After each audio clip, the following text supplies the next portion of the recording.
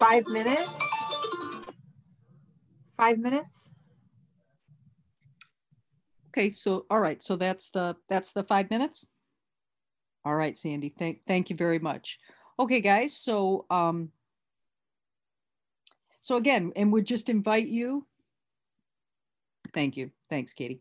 Would just invite you to make sure that you share that, right? So you can share this with a sponsor, you can share it on an outreach call, you can share it with sponsees. We're all good here, right? You know, just don't keep this to yourself. And the reason why it's kind of good for me to go through and do these kind of things sometimes, and I was just talking about this with a sponsee before, as we're talking about sharing, you know, and things we want to share at the meeting level versus things we share when you're sharing at the, you know, if you're speaking at a meeting. But don't forget about how powerful it is to retreat to the material here. And you can pitch that in a meeting. You know, it doesn't always have to be, you know, what isn't working or what needs to change, or, you know, what's the latest screw up I did and how did I get reconciled on it. But going in and just pitching like, gosh, it's been a long time since I've looked at this, but here's I looked at kind of the 3 promises that I forget how these things have played out for me. Like that's a really powerful program of attraction. That's as powerful a program of attraction as showing up in a smaller clothing size, right? That really getting on fire with what's possible here and what happens here. So anyway, good. I'm glad you did that. That's a good assignment. And I wish we had time to hear. I'd love to know what some of those are about, but maybe you guys, some of you will call me on outreach calls. Maybe you can share that. I'd love to hear. So let's take a look now. Let's take a look at step 10. Right. So again, in the book here, in the step 10, in the AA Big Book, it's something you're doing throughout the course of the day. So there's a paragraph right in the middle of page 84. This thought brings us to step 10, which suggests, right? And anytime it says the word suggestion in the Big Book, like, you know, kind of do it with a wink and a smile, like suggestion. It's really just a suggestion. Anytime the book says suggestion, because it's full of direction. And anytime it says suggest, you can think of it as like, you know, if you fall in a pool and you don't know how to swim, I suggest you start moving your arms and your legs. Actually, just anytime they say suggestion, just follow it as direction. That's really how it is. This thought brings us to step 10, which suggests we continue to take personal inventory and continue to set right any new mistakes as we go along. We vigorously commenced this way of living as we cleaned up the past. Listen to that sentence. Vigorously commenced this way of living as we cleaned up the past. We have entered the world of the spirit. Now that's particularly relevant when you hear that this book tells us that our problem is it's a spiritual malady, right? That all of a sudden we've entered into the realm of the spirit now. That's actually a bigger promise than really just about anything we just read in the promises, that we have now entered the world of the spirit. Our next function is to grow in understanding and effectiveness. This is not an overnight matter. It should continue for our lifetime. Continue to watch for selfishness, dishonesty, resentment, and fear. Somebody had a question about that before. We're going to get to that now. When these crop up, we ask God at once to remove them. We discuss them with someone immediately and make amends quickly if we have harmed anyone. Then we resolutely turn our thoughts to someone we can help. Love and tolerance of others is our code. So again, somebody had a question earlier in the day and said, is it just about selfishness, dishonesty, resentment, and fear? No, what my sponsor said to me is it's about anytime I'm off the beam. And anytime I'm convinced I'm right and you're wrong, I'm off the beam. I might have a sense that I'm not sure this makes so much sense, what somebody's saying, so let me hear a little bit more, or let me think about this. That's not the same thing as you're wrong and I'm right. Anytime I'm in that place, my husband always says I'm at my most dangerous when I'm convinced I'm right, right? That's when he's like, oh, head for the hills, right? Let me get out of here. So anytime I'm off the beam, it's time for a step 10, which I do throughout the course of the day. Because if you're doing a 10-step as it's outlined in the Big Book, you're not going to end up with any material at the end of the day. That's what's so interesting. It's only in the 12 and 12, in the AA 12 and 12, it gets delineated, it gets changed into a 10-step as something we do at night, right? But at any rate, so we're just kind of playing a game here, and we're playing the game based on the Big Book. So what we're doing is what happens throughout the course of the day. And I've got a little acronym for you, right? So it's God makes apple sweet, right? God makes apple sweet, GMAS, God. Because the first thing it tells me to do is it tells me to, and you can pull it off to the side if you want. I always have people pull it off and just write the little steps, write the little numbers, underline, do little steps. But it asked me to have God remove it. So, and I remember when somebody pointed this out to me, and this is the power of the big book, right? Because I've been reading this book for years. I read 2 pages just about every day. I certainly haven't done it all the years of my sobriety, but let's say I've done it, I don't know, 60 to 70% of the days I've read at least 2 pages a day in the big book.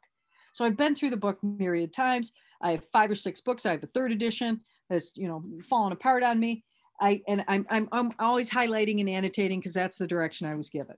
So I know this stuff. And in year 22, somebody pointed this out to me, and as God is my witness, it felt like I'd never even seen this before, despite the fact I had 3 big books at the time where I'd highlighted and annotated this, but this little task hadn't landed for me. That's what I love about the magic of the book. That's why I love it that it doesn't matter how much time you've gotten. Well, that's not true. That's not true. I'm glad that I have a sponsor who has 38 years. And I'm not somebody who said whoever gets up the earliest has the most sobriety or abstinence. That's nonsense. I'm glad that there are people who've been here for years and have gone through divorces, marriages, births of children, deaths of children, right? All kinds of things. And they haven't had to pick up. They haven't had to use, they haven't had to gain weight. They haven't had to vomit. They haven't had to starve themselves. I'm really grateful for that. But I'm also really grateful that I'm very, very clear that I haven't gotten it yet. I'm getting it, but I haven't gotten it. And I know that because I'll have so many instances of this where something gets pointed out to me, or I see something that's always been there. And I know because I've got it underlined and it didn't land. So I love that. I love that I can always see with fresh eyes, and I can always be brand new all over again. Like I love that. And I love that this got pointed out to me in year 22 of sobriety, which means it was year, 10 of abstinence. And this one got landed for me in terms of this 10th step. So God makes apple sweet, and it directs me to ask God to remove it. And I remember when this sponsor pointed out to me, because who wants to have, a sponsor pointing something out to you that that you haven't seen, especially when it's somebody who has much less time than you, right? It's like, ow. But I thought, oh, this is dumb. This is a dumb task, dumb assignment, right? But she laid it out for me, all those 4 steps. So the first one is I asked God to remove it, whatever it is. She said, when you're off the beam, figure out what it is. Don't worry about the story. We've already been educated on a 4-step that a story is very, very uninteresting in Alcoholics Anonymous. It's very, very interesting in the 12-step rooms. Stories aren't interesting. We don't want people on our team. She said, identify the character defect behind whatever it is that you did and ask God to remove that, right? God makes apple sweet. M, share it with another man or woman, right? So making a quick outreach call. Hey, Danielle, it's Sheila calling from program. You got a minute?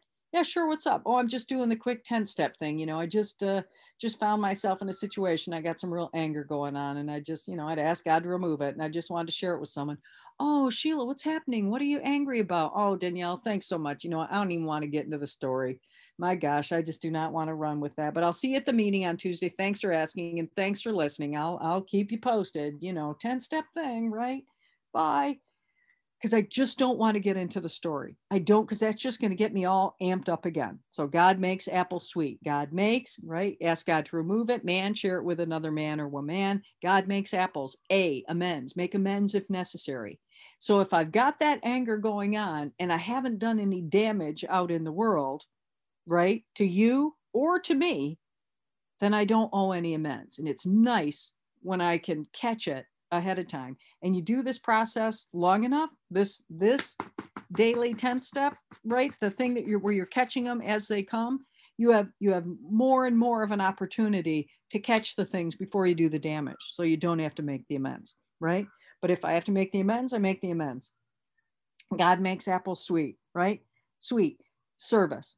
Do a service job. And the direction I got from that first sponsor who pointed this out, right, to be this thing that I'd seen and had not seen, she said 12-step service doesn't count because you're already going to have a payoff with that. So find a way to do another kind of service in the world, but it's not 12-step service. And I just thought, this is ludicrous. This is absolutely bananas. You're a horrible sponsor. I feel like I should fire you immediately. And this is dumb. But, again, I don't argue with sponsors or cops, and I know how to keep my mouth shut. And the only correct answer to a sponsor is yes. So I said, yes, I'll try it. So what was going on? Within 2 hours, I had some stuff come up. Remember, I told you I have a health thing, and all of a sudden I ended up in a huge fear situation around this health stuff. And I have no idea where it came from. I just know all of a sudden it was upon me. And I had been out the door. I was going to be heading out the door to go to a yoga class. And all of a sudden, again, I was petrified, almost in tears. And this was not the first time I had this experience, and it's a big deal. And somebody in my family had died of the complication, and I'd worked for somebody. I mean, I had a lot of experience with this, and I was just scared as hell. And I thought, well, of course, I'm not going to go to the yoga class, right? I'm not doing anything anymore. The fear has overtaken me. I'm not doing anything. And I thought, wait a minute, this is probably a good opportunity for that goofball 10-step process that just got pointed out to me 2 hours ago. I thought, oh, okay, I'll do it. So God, please remove the fear, right? Please remove the fear. I have the fear around the health stuff. And then I picked up the phone and I called somebody, Pam, it's Sheila, you got a minute? Yeah, sure. What's up? Oh, I just have some fear coming up. Oh, Sheila, what are you afraid of? Oh, Pam, I don't even want to get into it. Plus I'm late for a yoga class. Thanks for listening, though. I'm just doing that 10-step thing, that page 84 blitz. Talk to you later, right? See you next week at the meeting. Bye, right? And then I don't owe anybody an amends. So I haven't done any damage. And I can end up so afraid of something that I'm gonna hurt you, especially my husband, right? It's kind of like you stub your toe and it hurts like hell, so you hit your thumb with a hammer to distract yourself from that stubbed toe. But I hadn't done that. I hadn't done any damage to him. I hadn't hurt myself. And there are things I can do to hurt myself, right? I can procrastinate. I can stay up late. I can pick my face. There are lots of ways that I can punish myself and just do a number on myself and hurt myself to get myself distracted from the pain. But I hadn't done any of those things. And then I get in the car and I drive over to the yoga class. And I remember, oh, shoot, as I'm, walking into the class, I think I'm supposed to do service. That's the, God makes apples sweet. Service. I'm supposed to do service, and 12-step service doesn't count. Snore. And so I started picking up trash on my way into my yoga class, right? And put it in the trash can on my way in, washed my hands, went into the class. And I was in class for about 10 minutes when all of a sudden I realized the fear. And I mean, it was a mind-numbing fear. It was gone. It was absolutely gone. And I've never really had that kind of fear come up around that in the 11 years since. I've had some, right? But nothing like that. Nothing like that kind of paralyzing fear where I feel like I'm going to drop everything. I've never had it happen since. So I got sold on this process right from the beginning. And I got to tell you, I have had on more than one occasion, a couple of occasions, not since, though it did just happen to me somewhere. And if I can remember it, I'll tell you about it. But I was in line at a Macy's, and I get up there and I don't have the right coupon, or something's expired, and I'm pissed off because I'm not going to get the additional 12 cents of savings because I don't have the right coupon. And so I have to cause a scene, right? I have to, not a wingnut scene, because I used to work in retail, but just being ornery and cranky, right? And all of a sudden I realized this, and I didn't want to jump out of line because there were people behind me. So I actually did skip the second step. I didn't call somebody. I didn't jump out of line and say, oh, hang on a minute, because you guys all wait in line and you wait behind the counter, even though I just mouthed off to you or I got kind of ornery. Let me just, finish this second step of let me finish this second part of the process. I just ran with it. So I heard myself speak unkindly to her, right? In an impatient way. And as I said, I've worked retail. It's a tough run, because you cannot, it's not a fair fight, and people can be unkind, and you can't do it back. Not if you want to keep your job. And so I asked God, I just, oh God, please, that's, that's my unkindness or my anger or whatever it was I identified, please remove it. And, didn't call anybody. And I owed an amends. And I said to the woman, I said, I just want to apologize to you. I just talked to you pretty unkindly. And she said, oh, that's okay. And I said, no, it's actually not. You're kind to be so gracious about it, but it's not okay for me to talk to you like that. And I'm sorry. I got to tell you, it changed not even just the interaction between the two of us, but even the people behind me that overheard it. Like, it just changed everything. And I think there was one other time a couple years later where I had to do the same thing at a Macy's, right? Somehow Macy's brings out the, the crank ball in me, but I've never had to do it since. Though something did just happen. I can't even remember what it was. I'm not going to remember, but I know I said this because that's how usually people will respond, because people are so not used to somebody apologizing to them in that kind of a situation. And the person said, oh, that's okay. That's all right. That's okay. And I said, no, you're kind to be so gracious. It's actually not okay for me to talk to you like that. But thank you. And I am really sorry. Thank you. Thank you very much for being so compassionate with me. And it just changes everything. I got to tell you, when you do that at Macy's, they want to put free stuff in your bag. They just do, because you're just not used to that. We're just not used to that. Where we take responsibility. That's the best of 12-step programs. This is the greatest. Of all the benefits that have happened to me in the various programs I'm in, the best is that I know how to do that now. I know how to stand in front of somebody, stranger or family member or friend, and say, I'm sorry for how I behaved. I'm sorry that I hurt you. I cannot believe I have to say this, but I actually just lied to you. I just told you a lie. Forgive me. I'm embarrassed. This has changed my whole life because I know how to do this. It has. And it's, it's straight 10th step. So don't miss out on that gem, right? On page 84, right? It's just the best thing. And then there's more information. You'll read about it on page 85, right?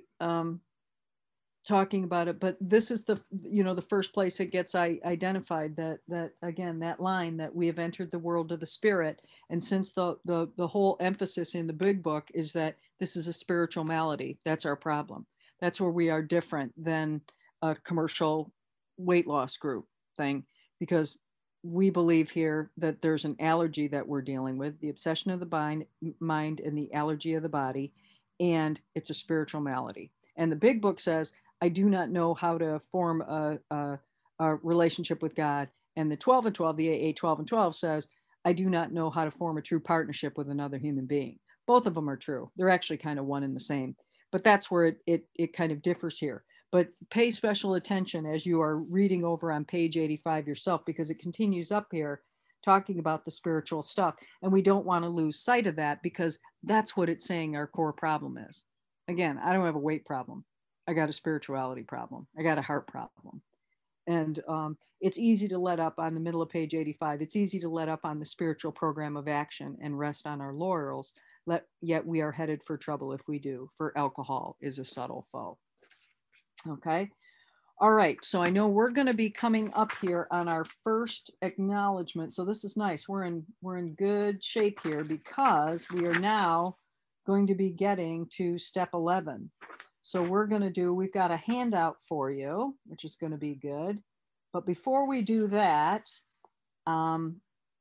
let's do a little 10-step process, right? Since we just did that, let's do another little exercise here. We're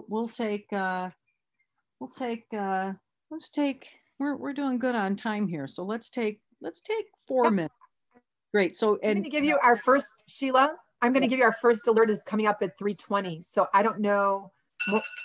Okay.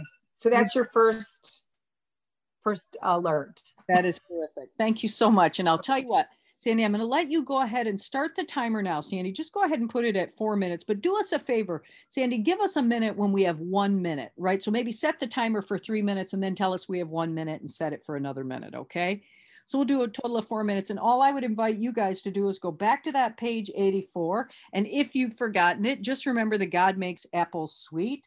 So think of the last time that you can remember that you were off the beam about something, right? And go through the process, right? Identify what it is you would be asking. You're just writing this down. 1, 2, 3, 4. What is it you would be asking God to remove? So again, when I'm in line at the Macy's, so I would be asking God to please remove my anger, controlling, judgment, whatever it was, right? Think about the last time you were off and go through those 4 steps. What is it you would be asking God to remove, right? Who would you make the outreach call to, right? Just practice this, just play with this. And the next step, if you in this last instance you're thinking about, if you needed to make an amends, how would you make those amends? What would you say? And what is the service you would do if you were going to do it and follow the lead that my sponsor had given me, that 12-step service doesn't count? What could you do? Okay. And Sandy's got our time going.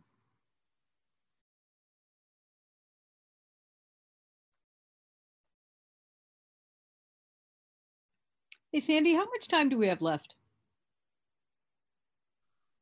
We have 8 seconds, but I just want to let you know, I'm going to give you a 2-minute warning before we start the 20-minute Q&A at 8:40. Yeah, no, I know how the time is. Good. That's 4 minutes, everyone. Okay. Hi, Sandy. It's so good to see you. I didn't realize that was you. Oh, I know, you too. I miss you. We got to talk soon. All right, guys. Okay, so that's our little task there. So then again, thank you, Katie. Thank you for reminding me, my love, that I forget to get started again with my video. So that, just I got to tell you, make friends with it. I love that. I love that little process. I really do. And I love the little steps that go with it. So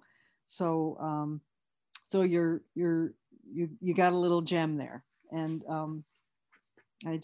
again, it's really one of my favorite things.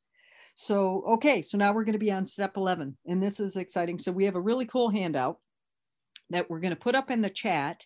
And then we can also put it up to screen share, and we can go through this because, and the step 11 in according to the big book, it's both what you do at night, right?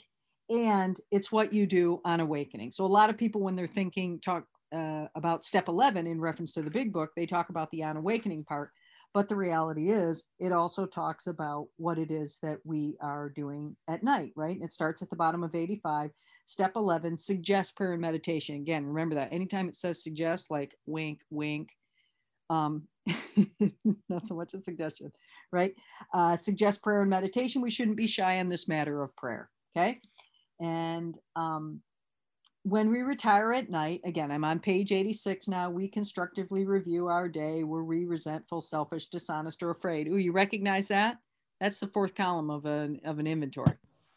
So do we owe an apology? Have we done any of those things? Do you see that? So that according to the big book, and again, it doesn't matter whether you're doing it, in reference to the 12 and 12 or the big book, right? And don't get into heated discussions about this. It doesn't matter, but it's just interesting how it shifted, right? Between the dozen years between the big book coming out and the AA 12 and 12.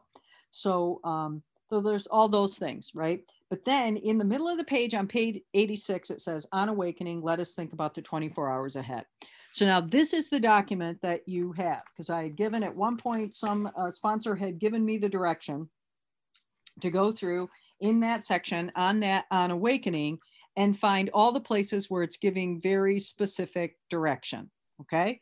So again, I think it'll come up in our chat. And can we screen share? So yeah, the 3 documents that I have to screen share are step 4 duplex2.pdf. There's page 86, and then there's the original manuscript of how it works. So it's the page 86 one, right? It is indeed. Thank you, Katie. Okay, no problem. I will screen share that now. Sure. So again, so what I was directed to do was I was to go through that page 86 through the end of that chapter, right, which is the step 11 thing, and outline all the places where there was direction, where it was very specific direction, and it was telling me what to do. Anytime it was doing that it was giving me specific direction, I was supposed to highlight it, right, and pay attention to that direction. So we can just read this, right? We'll read this on the screen. God, please let my thinking be free. And again, these are all the pages between 86 and the end of the thing. These are in the midst of this. And actually, though, just looking at it, I realized I'm going to redo that page because there's one more place where it's actually giving me direction, and it actually precedes this. So it's on awakening. Let us think about the 24 hours ahead. We consider our plans for the day. Actually, and I would put that line before this, God, please let my thinking be free of self-seeking, self-pity, and dishonest motives, because that's direction. It's saying we consider our plans for the day. So I would have it here. We consider our plans for the day. God, please let my thinking be free of self-seeking, self-pity, and dishonest motives. I know that intuition and inspiration is a working part of my mind, and I will rely on it.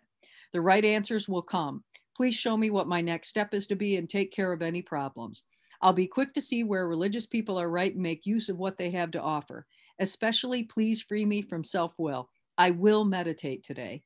If agitated or doubtful, I'll pause and ask for the right thought or action, constantly reminding myself I am no longer running the show, humbly saying to myself many times each day, thy will be done. Happily, this will free me of fear, anger, worry, self-pity, and foolish decisions. This freedom will energize me and make me more efficient in life and love. It works. I'll be lovingly disciplined in the way I've just outlined. And usually what I do, and I think just because we've are doing this and this is on my mind now, I'm actually going to bring this back into my morning routine, because I used to do this along with my morning prayers. And I've had different prayer routines, whether I would go through the 12 steps. Again, I always do it on my knees because that's what I was directed to do, on my knees in the morning and on my knees at night, and not in supplication to a God in the heavens, but cloistering to the God within, right? Just like it talks in a couple different places about the great reality deep within.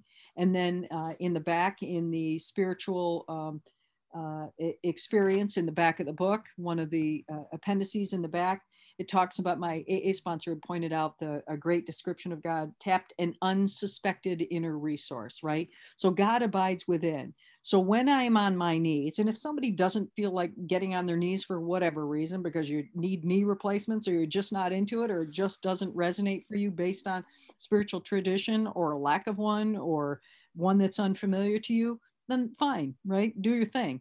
But for me, it's not, and I do. I mean, I came from the Catholic tradition, so there's nothing unusual to me about getting on my knees.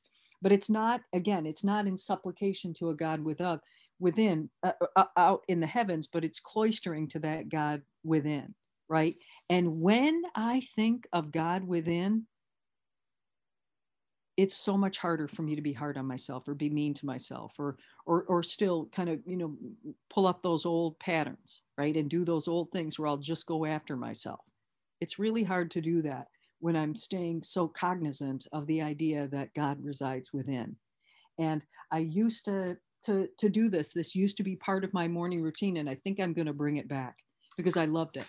And I have a buddy in program, and what he used to do is he had recorded himself saying this, and he used to play it. He'd put it as, when people used to have, cassette tapes in their car, he used to play it on his way into work. And he had he had a big job, very successful job in the finance industry. And he just talked about how this just got him straightened out, staying very, very conscious about what it is he was directed to do at the beginning of the day, heading into the day. It's a really powerful thing. So again, I'm just going to be threading in that part that says we consider our plans for the day. So I think I would say we consider our plans for the day. God, I'm considering my plans for the day. Please let my thinking, So again, this is the whole thing. You just keep reading that book, studying it over and over again. You see things you've never seen before. I love it. I get, everything old is new again, So that is our wrapping up on step 11. Again, we're doing so good here in terms of our time. We're going to be in 7 minutes. We'll do questions if we have any questions. So now we're back to step 12, right? So we are back to step 7. chapter 7. So now what I'll have somebody do, remember I started somebody out this way. When we start working together, I have them read chapter 7, which just freaks them out. What am I doing reading the step 12 chapter? But now they're going to read it again after we've been through all the steps. Maybe takes a couple of months. It doesn't take a long time to work the steps as they're outlined in the big book, depending on what kind of the amount of material you have on a 4-step, right? But it doesn't take a long time. It doesn't take a long time at all. And now we're back to chapter 7. They read it again, but they have a totally different take on it now. Totally different idea because they've been through all the steps. And when they get to that paragraph on the page 96, let's hear that one more time. Do not be discouraged if you're, again, I'm at the top of page 96. Do not be discouraged if your prospect does not respond at once. Search out another alcoholic and try again. You are sure to find someone desperate enough to accept with eagerness what you offer. We find it a waste of time to try to keep chasing a man who cannot or will not work with you. If you leave such a person alone, he may soon become convinced that he cannot recover by himself. To spend too much time on any one situation is to deny some other alcoholic an opportunity to live and be happy. One of our fellowship failed entirely with his first half-dozen prospects. He often says that if he had continued to work on them, he might have deprived many others who have since recovered of their chance, right? And now the person has a totally different take on it, having been through the steps, and they also understand how essential it is that they get themselves in a situation where they're working with somebody who wants to work with them. And we don't try and convince anybody or cajole anybody into doing this. It's not about that at all, right? It's just about presenting the gift, right? The option. And how can I be of service? And if you'd like the help, I'd love to help you, right? So that's what we've got there. We've got one final assignment that we're going to do. And this is kind of interesting. This is nice that we're going to have time now to do this. So if you've got your big book, turn to page 27. And this is when Roland Hazard, who had more money than God, right, and was a crazy alcoholic trying to solve his alcohol problem, couldn't do it. So he ends up, he's seeing Carl Jung, right? He's dealing with psychiatrists at that level, right? Where you're sitting in an office with Carl Jung. And because he wanted Carl to solve his problem. And on page 27, because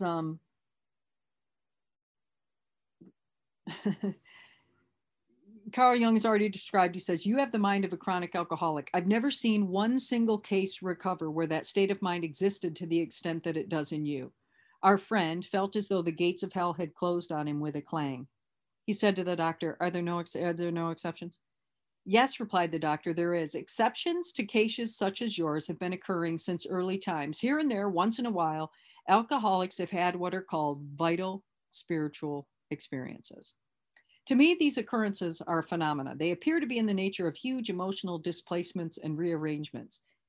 Ideas, emotions, and attitudes, which were once the guiding forces of the lives of these men, are suddenly cast to one side, and a completely new set of conceptions and motives begin to dominate them. Okay? So now, go back to Roman numeral page 29, in the doctor's opinion, okay? XXIX. And we're going to hear about the psychic change, okay? And this was what Silkworth was trying to create for Bill, right? And it starts, we're going to start at the top here. Okay, after they have succumbed, these are the alcoholics, have succumbed to the desire again, as so many do, and the phenomenon of craving develops. They pass through the well-known stages of a spree, emerging remorseful with a firm resolution not to drink again. This is repeated over and over, and unless this person can experience an entire psychic change, there is very little hope of recovery, okay? On the other hand, as strange as this may seem to those who do not understand, once a psychic change has occurred, the very same person who seemed doomed, who had so many problems he despaired of ever solving them, suddenly finds himself easily able to control his desire for alcohol, the only effort necessary being that required to follow a few simple rules. And those rules, of course, are everything that we experience in working the 12 steps. And psychic change comes up one more time. It's down to the paragraph I'm going to skip here. I'm going to skip the one and start with the faced with this problem. If a doctor is honest with himself, he must sometimes feel his own inadequacy.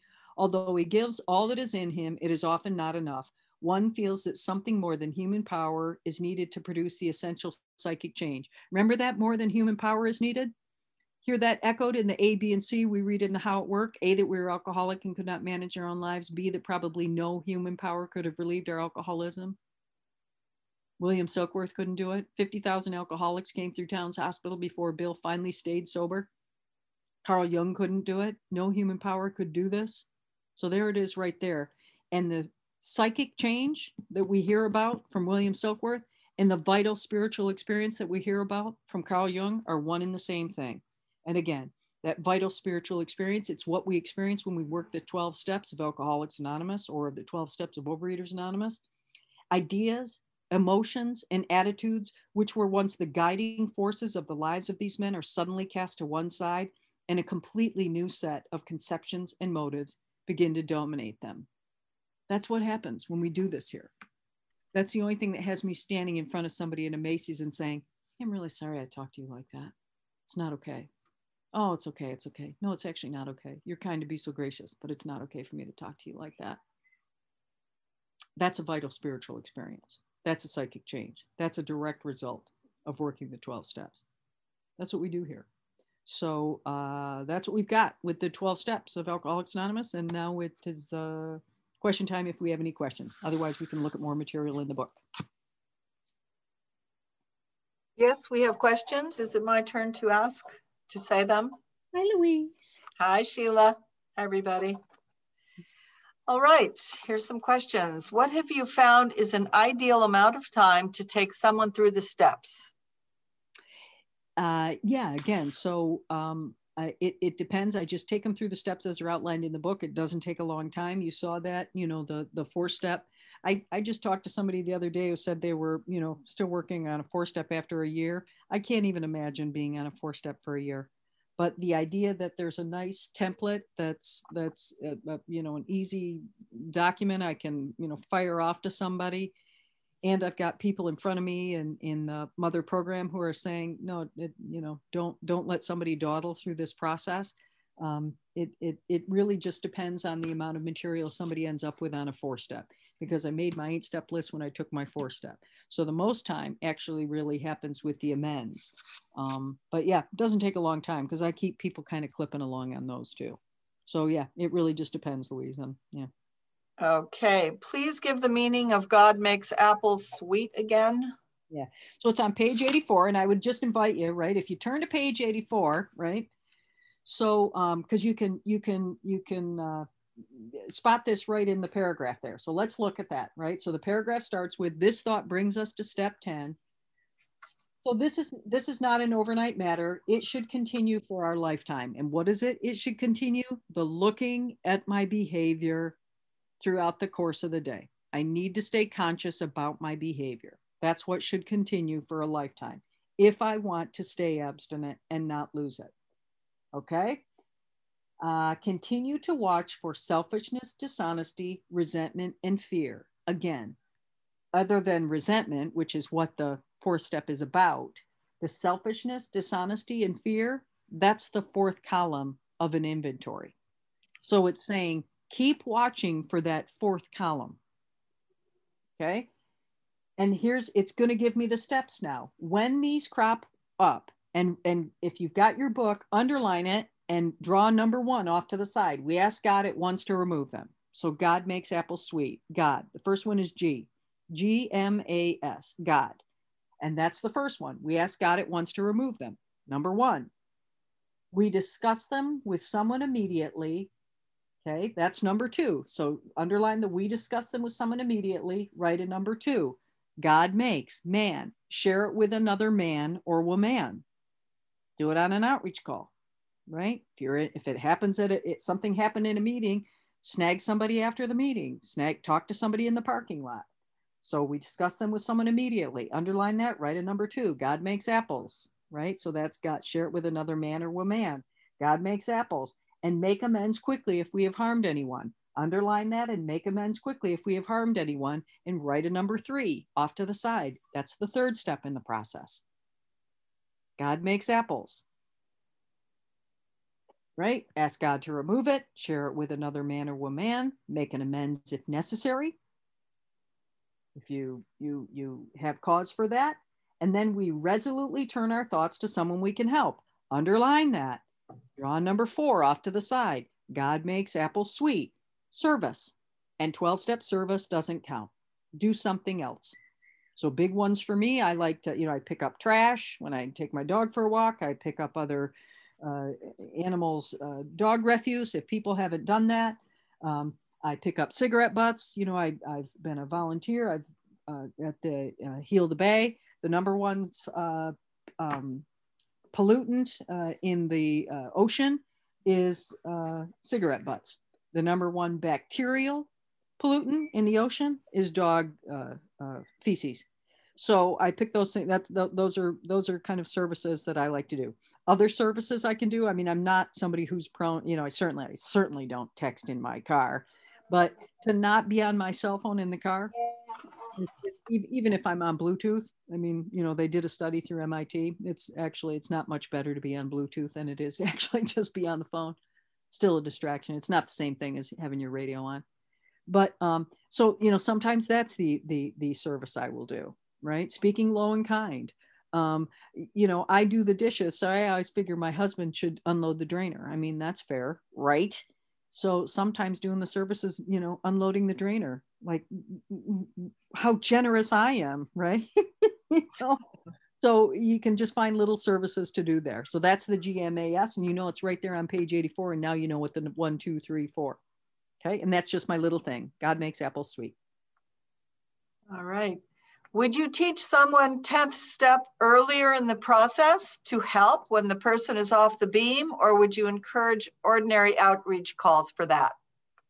I mean, I don't get somebody. The only step that I take out of order and get somebody started on is the meditation component of the 11th step. I always start sponsees right from the beginning on meditation. So otherwise, no, I just would encourage people to do it on outreach calls.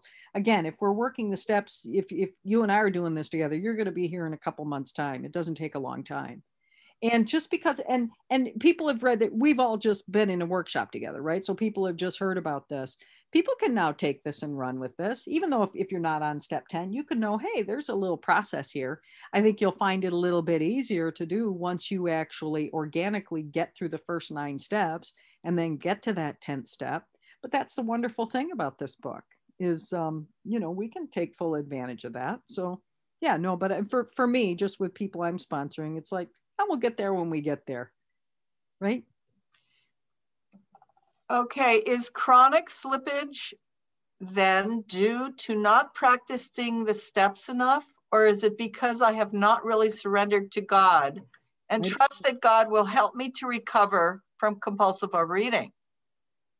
Yeah, I don't know. That's a question above my pay grade. I do not know. I know for me, what my chronic slipping was about is that I just wasn't ready to feel the feelings.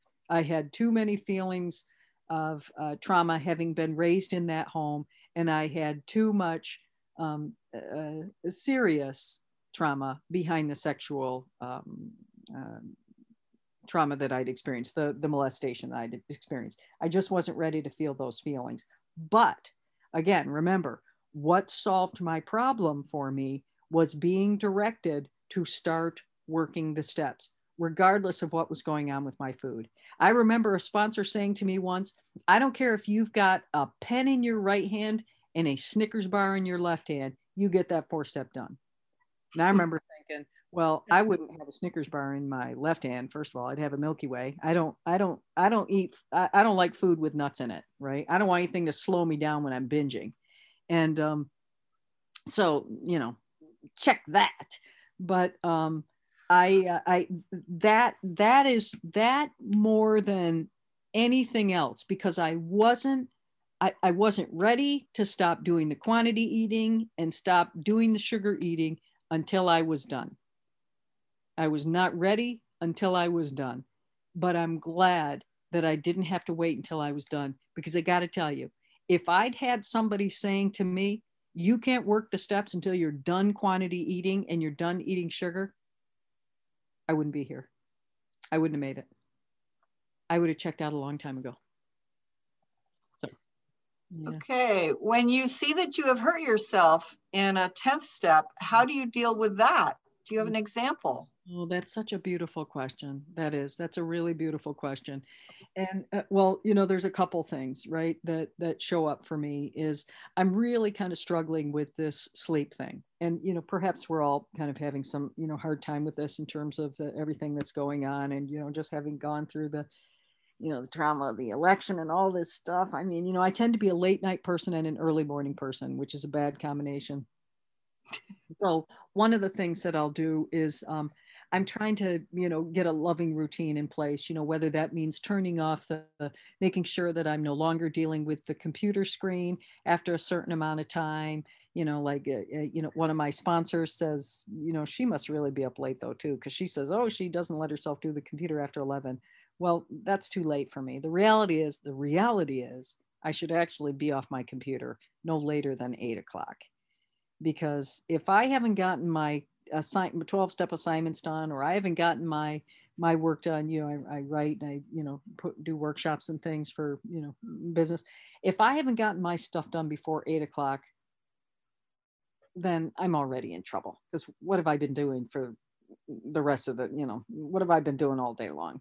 So that's one of some of the ways, right, that I can, you know, hurt myself.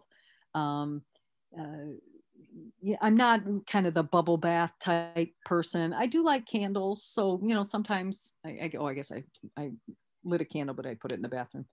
But, you know, so sometimes I'll do that. I might light a candle or get, you know, something like that. And, you know, some flowers. Sometimes it's a big deal for me. I always kind of go in Trader Joe's and you know, I'm lucky because I like carnations. I like yellow. I don't think these are carnations though. I think these are, I don't know, those are different ones. I love, you know, I'm lucky because I like the cheapest flowers, but sometimes I kind of want a prettier bouquet, but I'll think, no, get the cheaper flowers. So that, you know, part of it might be sometimes, you know, just getting a, you know, a fancier bouquet of flowers. It might be something like that. I talked about this before. I don't always talk about this, but sometimes it's good to say it out loud because I have shared it a couple times and people have said, I've never heard anybody say that. And it's very common with people who've dealt with sexual trauma, but I'll pick my face, right? And I don't do it so much anymore, but sometimes, you know, if I find myself and I do that once in a while, I might then, you know, I'll just do a nice face washing that night and just really massage my face, and I'll say loving stuff to myself when I'm doing it. And you know, so it can show up in ways like that. And again, it's, you know, I used to work for a psychiatrist. It's very, very common for people who've dealt with sexual trauma, because again, it's just that whole, you know, I stubbed my toe and it hurts like hell, so let me hit my thumb with a hammer to distract myself from the greater pain.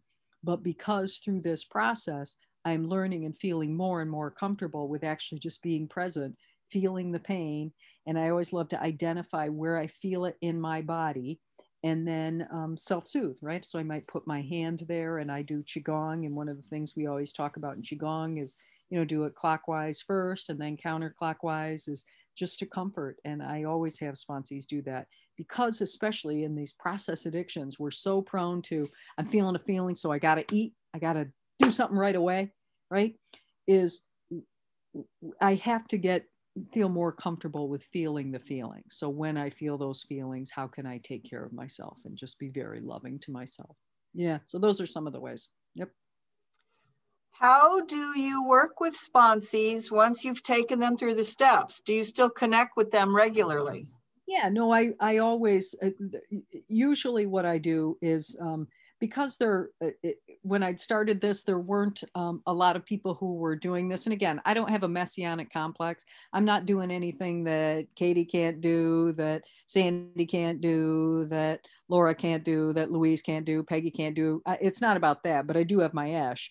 I do have my experience, strength, and hope as a slipper. So and my sponsor, this made sense to her as well, is I would take somebody through the steps and then I would say to them, now I would invite you to go and get another sponsor. If you want to keep me in your sponsor team, if you're somebody who subscribes to that, having more than one sponsor, keep me in your on your team. I would love to continue to be a support, but go work the steps with someone else. Go hear what someone else has to say. I've taken you through, right? These are my thoughts. Hear what someone else has to say. Maybe someone wants to take you through the OA workbook, right? The OA 12 and 12 and the OA workbook. Maybe somebody wants to take you through the For Today. You know, we have that wonderful workbook that corresponds with the couple of the different daily readers. So go see what someone else has to say. Once in a while, when I finish the steps with somebody, and I'll probably do that with this one sponsee in particular, because it's taken us such a long time and we have such a history together, we'll probably work the traditions together. And then we'll finish the traditions, and who knows, maybe we'll work the 12 concepts together. But usually what I do is I take somebody through the steps and then encourage them to, and I already would have started them sponsoring somebody. I get people sponsoring somebody once they've given away a fifth step. And so they're already going to be sponsoring somebody. And I say, you might want to hear what someone else has to say. Yeah. Do you know of many people working the steps like this? I don't see this way in many meetings that I go to. Sure. Yeah. No, I don't know what anybody does. And I do know this. Whatever anybody is doing, it'll work. Whatever anybody is doing, it'll work. Because again, remember the A, B, and C? I don't need any particular sponsor to get this. That's just not how it works. It's just not. So whoever is standing in front of me, whatever they're directing me to do, that's the right thing for me to be doing. And again, I don't know what anybody does or how anybody works it, and everybody's doing it right. I remember the last time at some point I got going with somebody new in OA who, and I was, excited to be doing something different and, starting with a new sponsor. And she said, "Oh, we're going to do the OA workbook." And I said, "Oh, okay." I said, "Just so you know, I've done that." And I think at the time I'd done it 3 times. I said, "I've done that 3 times before." And she said, "Well, isn't it going to be exciting to see what comes up on this 4th time?" And I said, "Yes, it is. Yes, it is." And you know what? It was amazing. And it's perfect, right? So it's all a blessing, right? So yeah. And if you feel called to this and you don't have a sponsor who's doing this with you, read the book yourself, right? Read the book. And unless your sponsor requires you to sponsor people the way you are being sponsored by him or her, right? You can sponsor people this way, But yeah. Mm-hmm. What is your definition of a slip versus a relapse?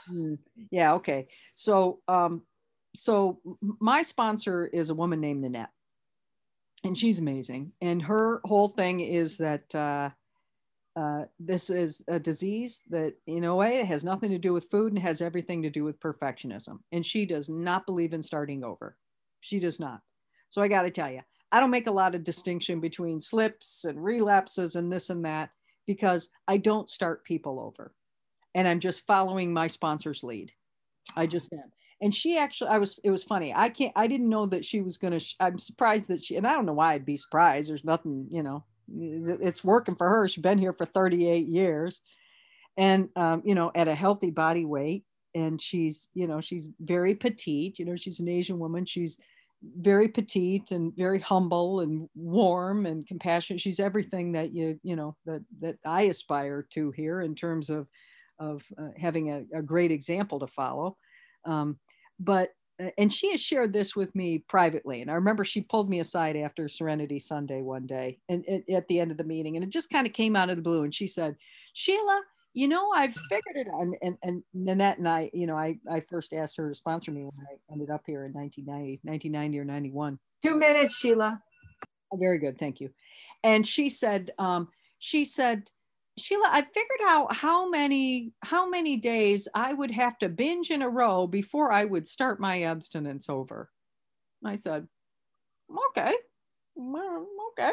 I just thought, where'd this come from? But okay. She said, 30 days. It's 30 days. I realized I would have to binge 30 days in a row And if I got it together on day 29, the whole thing would have to start over again. And she said, and anytime I'm contemplating starting over, I'm going to wait 6 months. So I'm going to see if 6 months down the road, that thing that I thought was this huge issue that would require me to start over was really just a blip. She's kind of teasing, talking tongue in cheek about 30 days in a row. This is not somebody who binges, right? She doesn't binge that way. I don't binge that way. I don't know anybody who binges that way who's got time, but I get what she's saying. She's basically saying, I think this is about learning to make friends with food.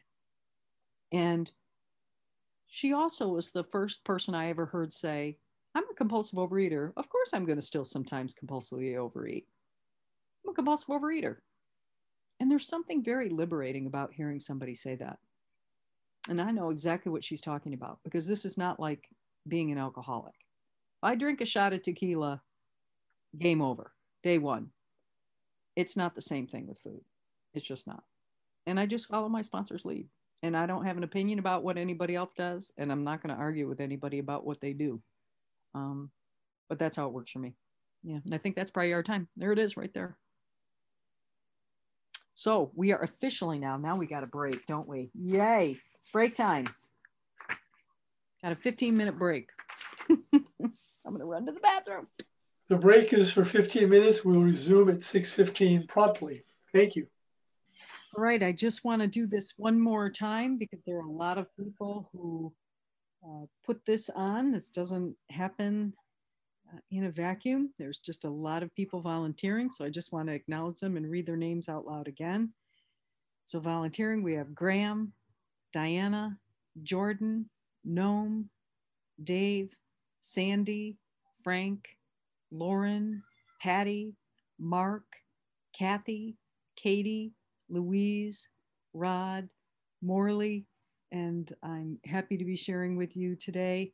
And so again, it takes a lot of people to put this kind of thing on, and I would just invite you going forward. There are a lot of opportunities to be of service at the meeting level and in various workshops. Morley is the workshops chair, and his very ambitious goal is to try and do a workshop every month. So he just hit the ground running.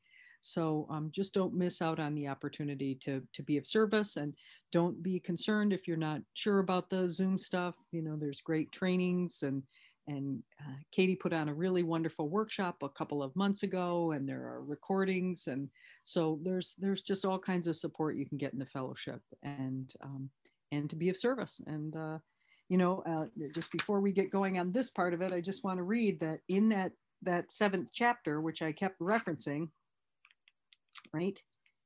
The working with others chapter, there's a great line here at the beginning.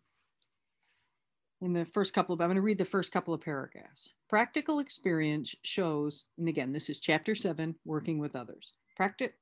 Practical experience shows that nothing will so much ensure immunity from drinking as intensive work with other alcoholics. It works when other activities fail. This is our 12th suggestion. Right? And they have 12th suggestion is actually in italics. For sure, anytime in the big book they put anything in italics, you definitely want to pay close attention to that.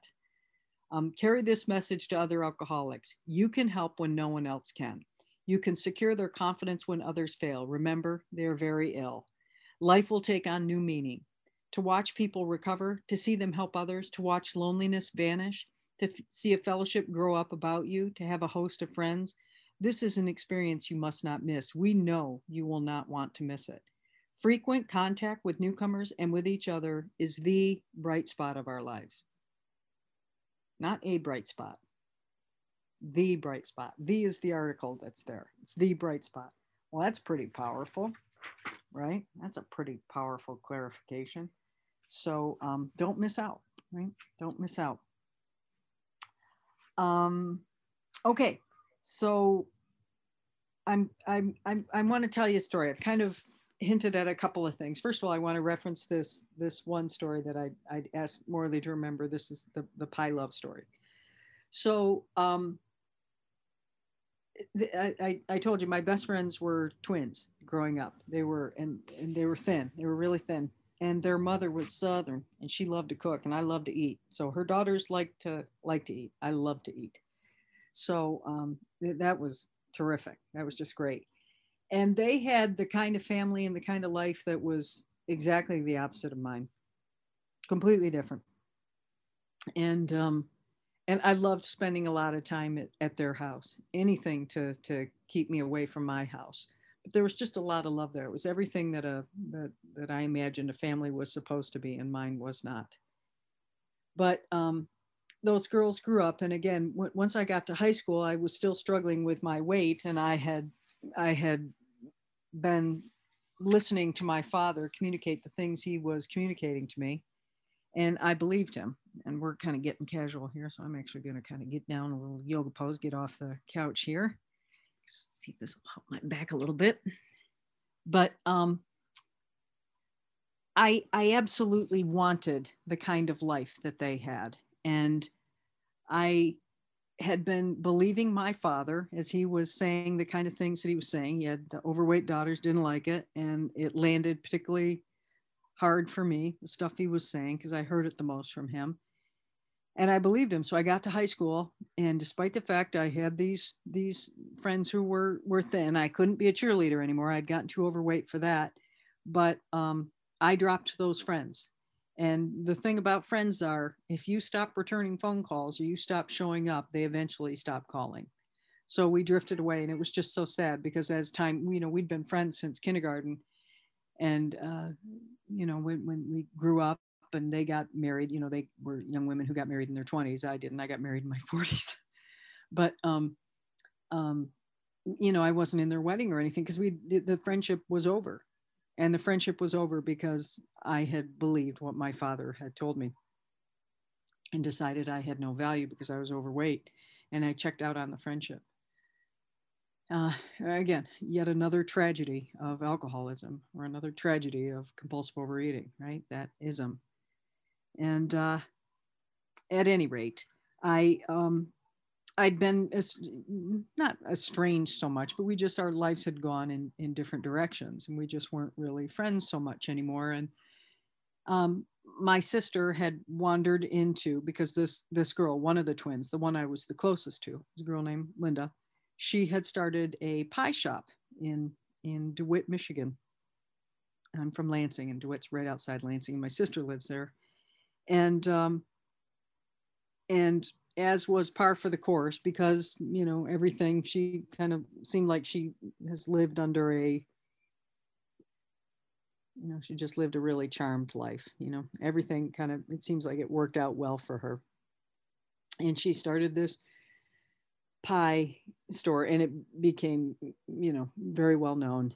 And she started entering pie contests, and there are dog shows, there's Westminster, there are pie contests, like who knew? And she entered this pie contest, and I don't know however long it was, a couple of years, but she eventually won best in show. They have different categories like best fruit pie, best cream pie, whatever, I don't know. And she won a couple of those, but then eventually, on year 3 or year 4, she won best in show. So she literally had a pie that was the best pie in the world. And, pie started in the United States. And so, there are some people who would say, well, it would be the best in the world. Nobody makes pie like an American. But, and she had won this contest. And my husband and I were going to be going home to Michigan. And my sister had wandered into that pie store like 6 months before. And my friend Linda was in there, and she's, hey, how you doing with my sister? And Linda asks about me, and my sister said that, she's a writer. She lives in Los Angeles. And Linda ended up revealing that she wanted to do a television show. She wanted to do a reality show out of her pie shop. And my sister said, well, you should be in touch with Sheila. And Linda said, I want to do that. So we got reconnected. And so Linda and I are in this conversation, and we determined that, we're going to work on this reality show together. based out of the pie shop. And there's another component to it, but that's not, it's not an important part of the story necessarily. But Linda also dealt with some health issues. So we're going to kind of be combining that, right? The health issues and what it's like to run a pie shop, a very successful pie shop. And it was very successful. I mean, it wouldn't be unusual that, because her pies were available, you could get them through Williams Sonoma or whatever. But there would be instances where people would jump in their car in New England, and they would drive for 20 hours straight to get to this little pie shop in DeWitt, Michigan, because they wanted to have this pie in the shop, right? And listen to the music. And she listens to a lot of music from the 40s and things like that, and 50s, and Doris Day, and the pink linoleum floor, and the girls all, the women behind the counter all wear pearls while they're serving you pie. I mean, it's very old school. And so I was coming home. It was 6 months after we'd been in these conversations, and we're going to do a little pre-production in this bakery for this show that we're going to be putting together. And I've been abstinent at this point for 9 years, and I had been off sugar at that point for 5 or 6 years. And I am there with my husband, and my husband has always been a good sport. He would always try things for me. Anytime we would go somewhere and I couldn't have something, I would always say to my husband, "Oh, will you try this for me?" And he would always try it for me. And then he takes the first bite, and I say, "Am I missing anything?" And he would say, "No, baby, you're not missing a thing. Don't worry, you're not missing a thing." He would always do that. And I would feel fine, right? Because I'm not missing anything, because he told me. So we're in this pie shop, and my husband orders a piece of this pie, this nationally award-winning pie. And she always has really cute little names for these pies and stuff. And it was like cherry, berry, cherry, something like that. Because it's got like 4 different kinds of cherries in it, and berries, and you name it. And so my husband orders a piece of this pie, and he takes a bite, and I said, "Okay, so how is it? I'm not missing anything. Am I? Right?" And he pauses, and he said, "Well, it is really good, Sheila." And I thought, "Oh no, wrong answer. No. And I all of a sudden I have to get out of this pie shop as quickly as possible, because I want one of everything. It's just insane. I cannot believe, and plus I have to cook up the punishment plan, because clearly he needs to be punished for that answer. So, I got to work on that material. So I can't believe that was the answer. As God is in the 20 years we'd been together at that point, I'd never heard that answer, or 15 years, I guess. He'd never given that kind of an answer. I just couldn't believe it. I could only imagine how good this must be for him to give that kind of an answer. So I go outside, and I remember it was November, and I had forgotten to bring my gloves home. So I'm, my hands are so cold, and I didn't have a smartphone yet. I had a flip phone. And I remember I'm, kind of flipping open this phone, because I've just got to, I just got to start making outreach calls. Because remember, I have a sponsor who's got me making outreach calls. That's what I do. It's part of what she has me do on a regular basis. I have to make these calls. And so I'm just prepared. I'm just, and that one of that sponsor who had me making those calls, I remember she would never let me program her number into my phone. She would always say, "No, I want you to dial it, so that if you ever end up in a precarious place and you don't have your phone and you need to lean into somebody else's phone, use someone else's phone, I want you to know my number." So I just start, so I tried to dial her, can't reach her. And I just start dialing phone numbers, and I can't reach anybody, cannot reach anybody. And it's so cold. And I can still look down, and I can see the pants I'm wearing. I can just see it. And I'm just so cold, and I'm just dialing numbers, because I got to reach somebody, because I don't know what I'm going to do. I want a piece of this pie. Like I want to take another breath. I cannot believe it. I finally reached someone, and this is somebody I didn't talk to very often. I'm, kind of going down the list. Her name's Wendy. She answers the phone, and I said, "Wendy," I said, "it's Sheila. calling from program, making an outreach call. It's really kind of urgent. Do you have a minute? She said, I do. What's going on? And I said, I'm in Michigan and I'm outside a bakery and the particulars don't even matter. I'm just telling you, I really want to get, it's this famous pie shop and I've heard it's really good. And my husband told me, and he will be punished later, but I mean, I got to have a piece of this pie. And I just wanted to make an outreach call because I figured I should probably call, and I can't reach any of my sponsors. And I figured I just should try and reach somebody live and speak to somebody and say it out loud before I eat this pie. I just thought I should do that. So I reached you. She said, okay. She said, Sheila, you can do whatever you want to do. You can do whatever you want to do. You're 2,000 miles from Los Angeles. You can do whatever you want to do. You can have a piece of the pie.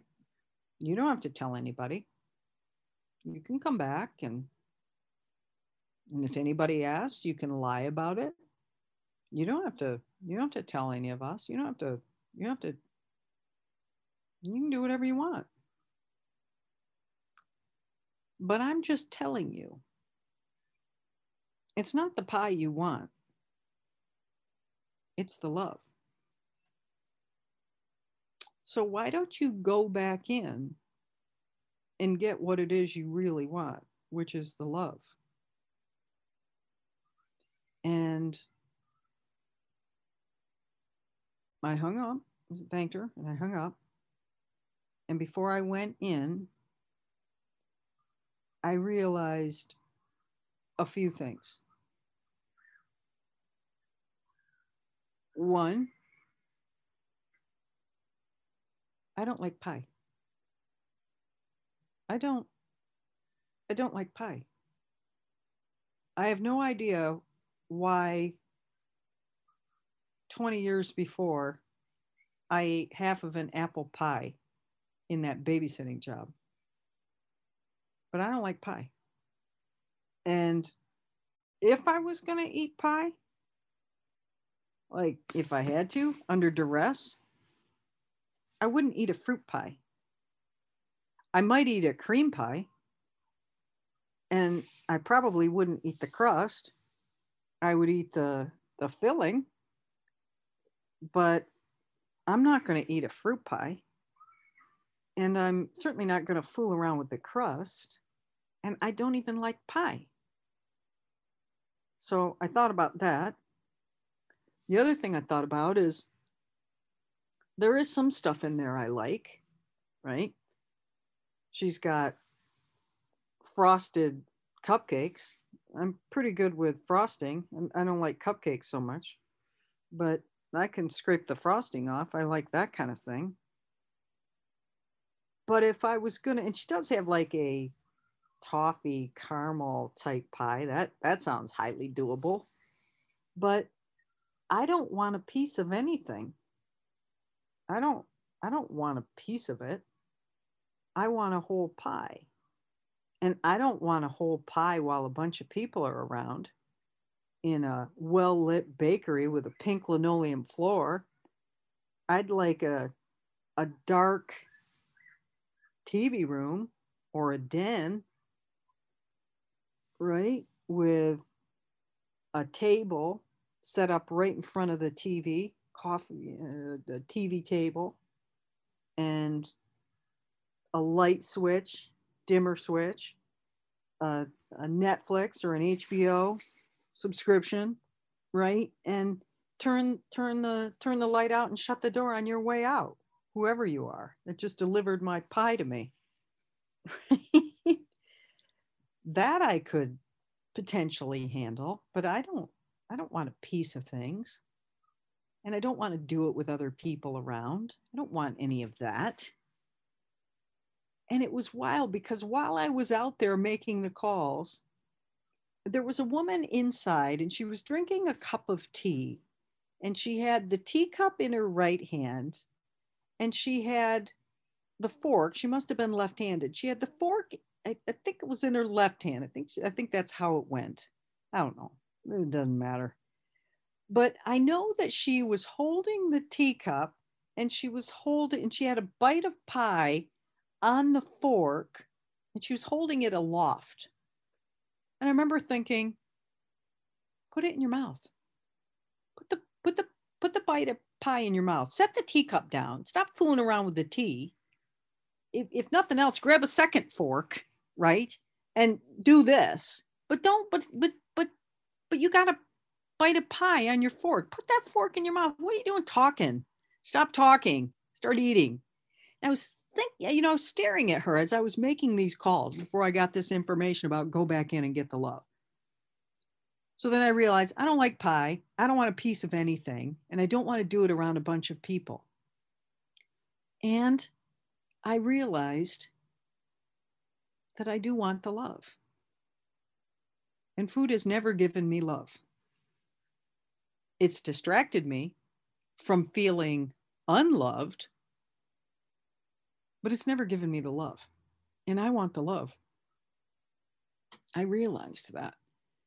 And so I went back in and I got the love. I didn't have the pie. I've never had that pie. The show we didn't end up getting it off the ground, but I've never had that pie. I've never had any of her pies. I've had, ate some of the stuff when I was growing up, and her mom used to make it, and she has some of her mom's pie recipes, but I've never eaten any of her things.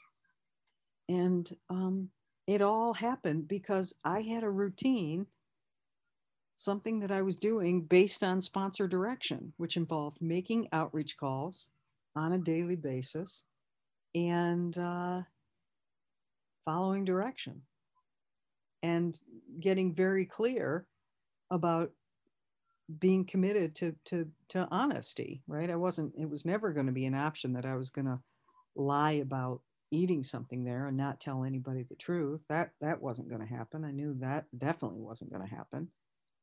But it was all just a direct result of following sponsor direction. And it was there for me. That routine was really there for me when I needed it. And I'm so grateful for that. So that's what I would throw out to you, right? It's not the food you want. It's the love. You're just settling for the food. We settle for the food instead of really going after what we really want, which is the love. So that's that story. I wanted to tell you that one. Here's another one, and I'm sorry, I know I'm kind of getting wiggle wormy here. My back's kind of getting a little tweaky, so don't mind me. I'm just trying to adjust here a little bit. And I actually I'm going to just take this opportunity. I'm going to just cut my video here for a minute, just so I can keep talking, but I can turn around and I can just start moving a little bit, which will let me get my back a little bit relaxed. And I want to tell you this story. And this is a story that one of my sponsees, and he's a sponsee from the Mother Program, right? From Alcoholics Anonymous. And he lets me tell people this story. And this is an amazing Step 9 story. It's absolutely mind-blowing. Oh, you couldn't even write something like this. This kind of thing is only possible through working the steps of Alcoholics Anonymous. So this is a guy who is for people who are into rock music, this guy. He's a famous musician, famous guitarist, and he had sobriety, and at some point he lost it, and he had been trying to get sober again for a long time. And he wandered into my home AA meeting, that Thursday morning meeting I referenced, that 6:45 a.m. meeting. And it was actually kind of a special day because I was going to be celebrating my AA birthday. And it was, I don't know if that was actually November 20, I think it was. It was actually November 27th, which is my AA birthday, Jimi Hendrix's birthday. It was a great sobriety birthday. And this guy wanders in. and ends up revealing that he's somebody who's been struggling to stay sober. And I'm talking to him before the meeting, and I said, well, I'd be happy to sponsor you and help you out. And he said, really? And I said, really? Let's do it. Let's get going. So, so we start working the steps, and he ends up revealing, right? I think it came out even before he did his 4-step, but he ends up revealing that he has a history of having molested girls, young girls, including he had a couple of daughters. And let's just give him a name. Let's just call him John. And he has 2 daughters, and he molested both of them. And the one daughter has kind of reconciled it. She's just, she doesn't really have a relationship with him, but she doesn't hate him. And the other one just hates him. And let's just call her Gina. So she just hates him. She just absolutely hates him and wants nothing to do with him. And he does his 4-step. And I realized, and I'd already talked with my sponsor about this, and I'd already sponsored somebody in program, a guy in program who had molested, not serially. And what this guy had indicated, this John had indicated that he had molested a number of girls. And so I kind of knew what was coming down the pike, and I was fine with it. And my sponsor said, are you sure? And I said, yeah, no, I'm sure. So I listened to his 5th step, and it took us 3 days. Took me, 3 days to listen to this 5th step. And they weren't 8-hour days, but I mean, a couple of hours. And we did it. We would always stay for a couple of hours after the meeting on Thursday morning. And it wasn't until the 3rd Thursday that we'd finished it. And sure enough, I hear the stuff on his 4-step, and he'd molested, I guess about 20 women, young girls. And he'd started when he was young, and he had also been molested himself as a child, which again, those were all kind of things I got in touch with as I was thinking about Lenny and Marvin, who had molested me. I realized that people who feel good about themselves don't molest little girls.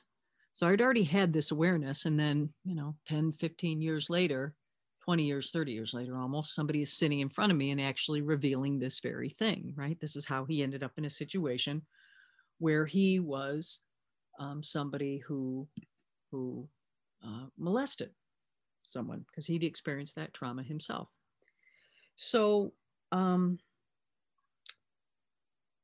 listened to the 5th step, and we get to the 8th step a couple of weeks later, and I made my 8-step list when I took my 4-step.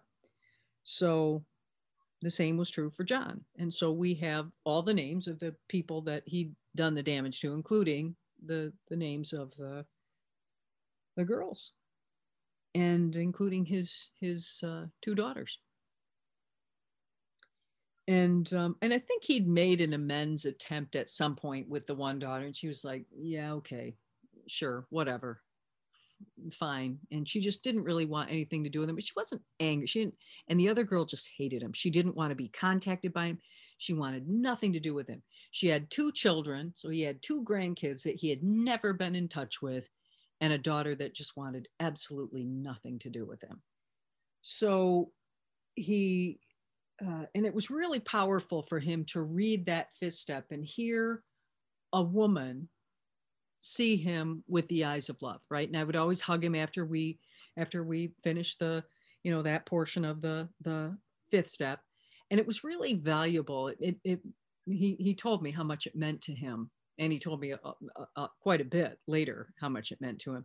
But at the time, he was just saying it just was so powerful for him to have that experience, to be so loved and accepted by someone who, a woman who had been molested herself, who could hear him share these stories about having molested these women.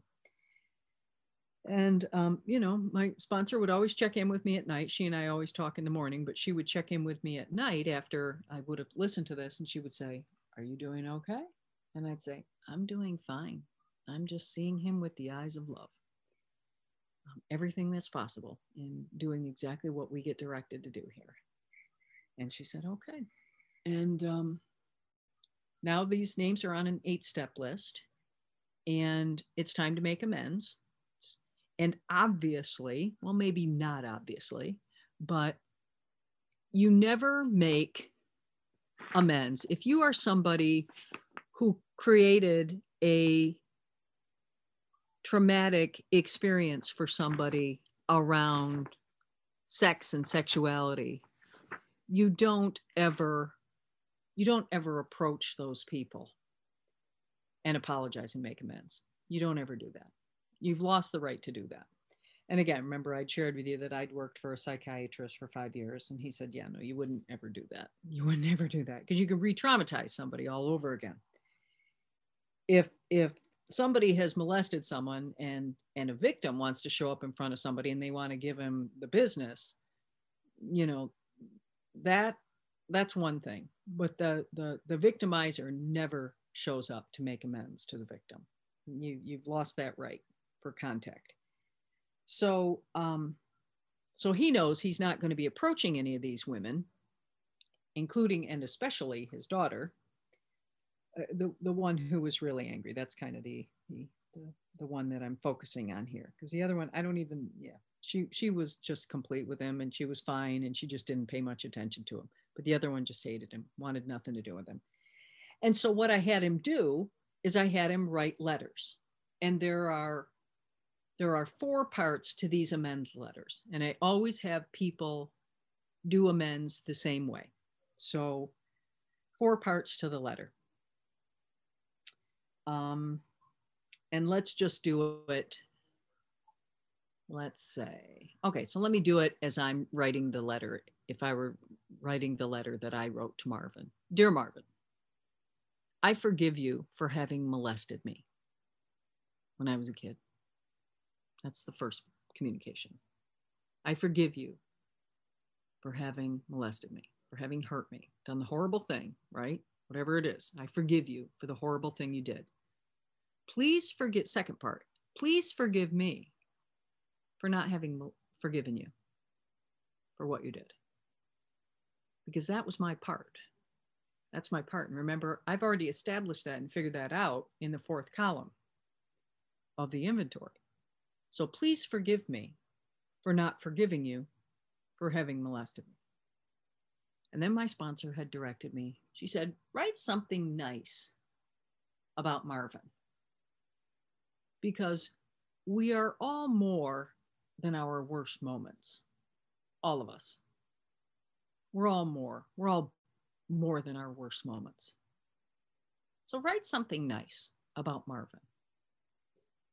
And finally, she said, sign off the letter as high as you can go. And there's nothing higher than love. But if you don't want to sign off, love Sheila, sign sincerely, or cheers, or best, right? She said, but sign off as high as you can go. So I directed him to write letters, and I said, you're not going to send these letters to these women. You're not going to read these letters to them, but you're going to read them to me. And then we're going to do something different and additional in reference to the situation with your daughter, Gina. So he reads all the letters, right, from the amends and these letters, these kind of what seem like almost stock letters that he's writing to these women. And again, he's just reading them to me. They're not going to go anywhere else. And then after he reads the letter to his daughter to me, and I said, now what I want you to do is I said, I want you to write another letter to Gina, but I want you to write the letter that you really would love to write. In an ideal world, if you knew she was going to listen to you and hear you out and not run out of the room, what is it you'd want to say to her? I want you to write that letter. And he did, and he read it to me, and it was really beautiful. It's a beautiful letter, beautiful, beautiful. And I said, okay, now what I want you to do is I said, I want you to get a card, get a beautiful card. Maybe you go to Papyrus and get a really beautiful card, And I want you to copy what you've written in this letter that you wrote to me. And I want you to copy it into this card. And once you've done that, bring it to the meeting and read it to me. And I said, and oh, put a stamp on the envelope. He said, am I going to mail it to her? I said, no, you're not doing anything like that. You're just following direction. You're just putting a stamp on an envelope and bringing me the card where you've written this letter. You've transcribed this letter into this card. So he does. He reads it to me, and it's really beautiful, and it's very emotional for him. And I said, okay, now I want you to seal it up, and I want you to sign your name across the envelope on the front where you've sealed it. And on the front of the envelope, I want you to address it, write your daughter's first name and her last name as though you were sending it to her, and then write care of and write your name, care of John Smith, let's call him. And I said, and put your address here. And then in the return address, also put your address there, John Smith with your address. And he's got a stamp on the envelope. So he does that. And I said, now what I want you to do is you're going to mail it. And are you with me? So he's sending it to his daughter, but it's coming care of him to his address from him, from his address. So she's not coming anywhere near it, but he's sending this letter through the Postal Service, through USPS. And I said, and when it comes back to you, I want you to let me know. Bring it to the meeting. So the next week he comes and he brings the letter, and it's postmarked. It's been mailed to him. And I said, now what I want you to do is I want you to put it in your God box. And he has a God box, right? We put together, I imagine most of you probably have God boxes. And you can make a God box easy. You can decorate a tissue box. You can, decorate a cigar box. You can, get as ornate with it as you want, right? But it's just something that once I put it in there, it's no longer mine to think about. It belongs to God. I've given it to God. So he follows the direction and he puts the letter in the box. And he said, I'm not going to give it to her, am I? And I said, no, you're never going to give this letter to your daughter, ever, unless she ever contacts you and ends up in a conversation that she initiates about what you did to her. Then you can apologize and you can give her the letter. He said, well, that's never going to happen. I said, okay, well, then it never happens. But for now, it's found a home in your God box. So that's what it's going to do. It's going to sit there. So he says, okay. So about 2 years later, because he didn't keep attending our meeting, at least not regularly. I hadn't seen him in a while, and I get a phone call from him, panicked phone call. Call me back, please call me back, call me back. So I call him back. And again, we'd completed the steps. He was staying sober. And he said, Gina called me. She called me and left a message. What do I do? And I said, call her back. He said, what if she wants to see me? What do I do? I said, don't you want to see her? And he said, yeah, but I don't know what to do. I said, show up and see her. Find out. Follow the breadcrumbs. See what happens. I said, call me afterwards and tell me what happens. So he calls me 15 minutes later and he said, she wants to go to lunch. She wants to see me. Go to lunch. What do I do? I said, take her to lunch. Are you not getting the theme here? Take her to lunch. So he figures out, where she lives. And I said, take her to the nicest place in town. And he takes her to lunch. And I said, and after you do this, I want you to call me afterwards.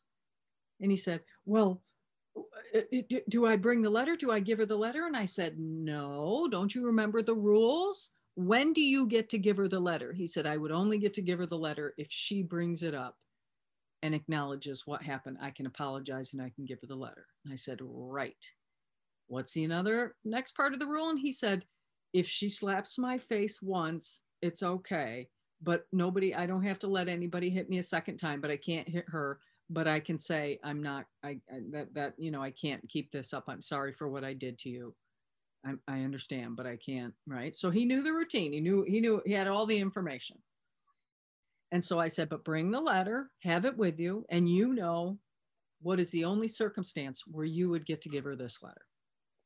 I said, call me afterwards. So 6-7 hours later, I get a phone call from him, and he's just sobbing on the phone, tears of joy. And he said, you're never going to believe it. He said, she actually got sober in Alcoholics Anonymous a year ago. And she wanted to see me, and she wanted to tell me that she forgives me for my having molested her, and that she loves me, and she just wanted me to know that. And I said, and what did you do? He said, well, you told me if she brought it up that I could apologize to her and I could give her the letter. And I said, yes, I did. Is that what you did? And he said, I did. And he said, and she just burst into tears when she opened the letter. And he said, and I, of course, burst into tears, keeping in mind she's looking at a letter that had been written 2 years before with a postmark on it. And he had signed across the envelope. So she knew that this had been waiting for her. He told her it had been sitting in his God box. And he now has continued, this was 7-8 years ago. He's continued to, or 5-6 years ago, he's continued to have a relationship with this daughter. She's since had another child. He has 3 grandchildren. There is nothing he loves more than sitting and reading with his grandchildren. This is, somebody who's been all over the world, fans, arenas, hotels, groupies, you name it. And there is nothing that he loves more than the idea that he gets to sit and read to his grandchildren. And he's teaching the oldest one how to play guitar, got that one a little mini guitar. And this all got birthed out of the steps as are outlined in Alcoholics Anonymous, taking loving sponsor direction.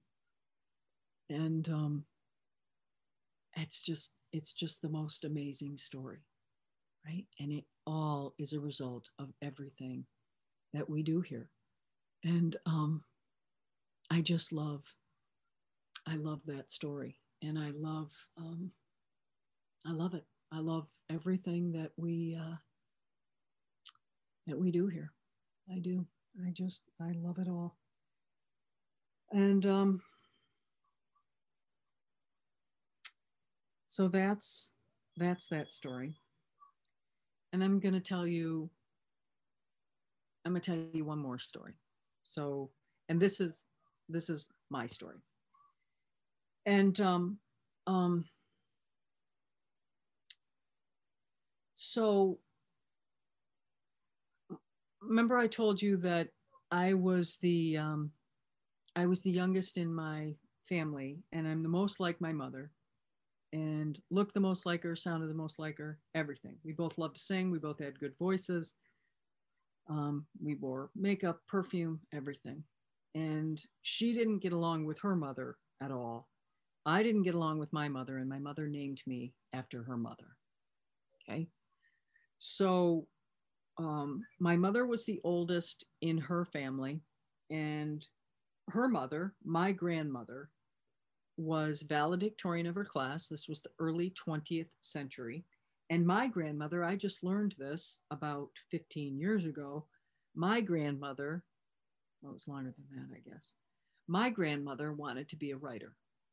And I am a writer. I didn't know that. I had no idea. And my grandmother had a huge presence in our family. She was truly the matriarch, right? A very no-nonsense matriarch in our family. And my grandfather, her ex-husband, because she had divorced him, he was a violent alcoholic. Again, both my parents came from alcoholic homes. And my father's alcoholic father was kind of a passive-aggressive type alcoholic. My maternal grandfather was a horrendously violent alcoholic. He wasn't even just a He wasn't even just a child beater. He was a beater upper. And my mother and her brother, 2 years younger, got the worst of it. And 10 years later, there was another boy who came and he got it really bad as well. And then 2 years after them, there was the final child, the fourth child was a daughter. And again, the three oldest kids really experienced my violent grandfather, almost maniacally violent. And I heard stories about, my mother would be in the bathtub and she was 15 years old and her father would come in and he would belt her. And it would be a good belting if she was getting it with the leather part of the belt and not the buckle. I mean, he was really a troubled alcoholic, violent alcoholic. And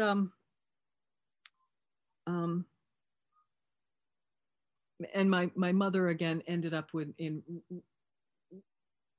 because my grandmother got pregnant in her senior year, and despite the fact she wanted to go to college, all of those dreams went by the wayside when she found out she was pregnant with my mother and my grandfather. She had a nice boyfriend. She told me, she had a nice boyfriend in high school and she dropped him to marry my grandpa. And when she married him, my grandpa's mother ended up saying to her, "Oh, you stupid, stupid girl." That's what she was saying to my grandmother, who had just married her son. "Boy, did you screw up. You made a really big mistake." And my mother, again, this is kind of, part of the problem from an alcoholic family. You never know who's got the straight story, but what my mother said is that my grandfather never beat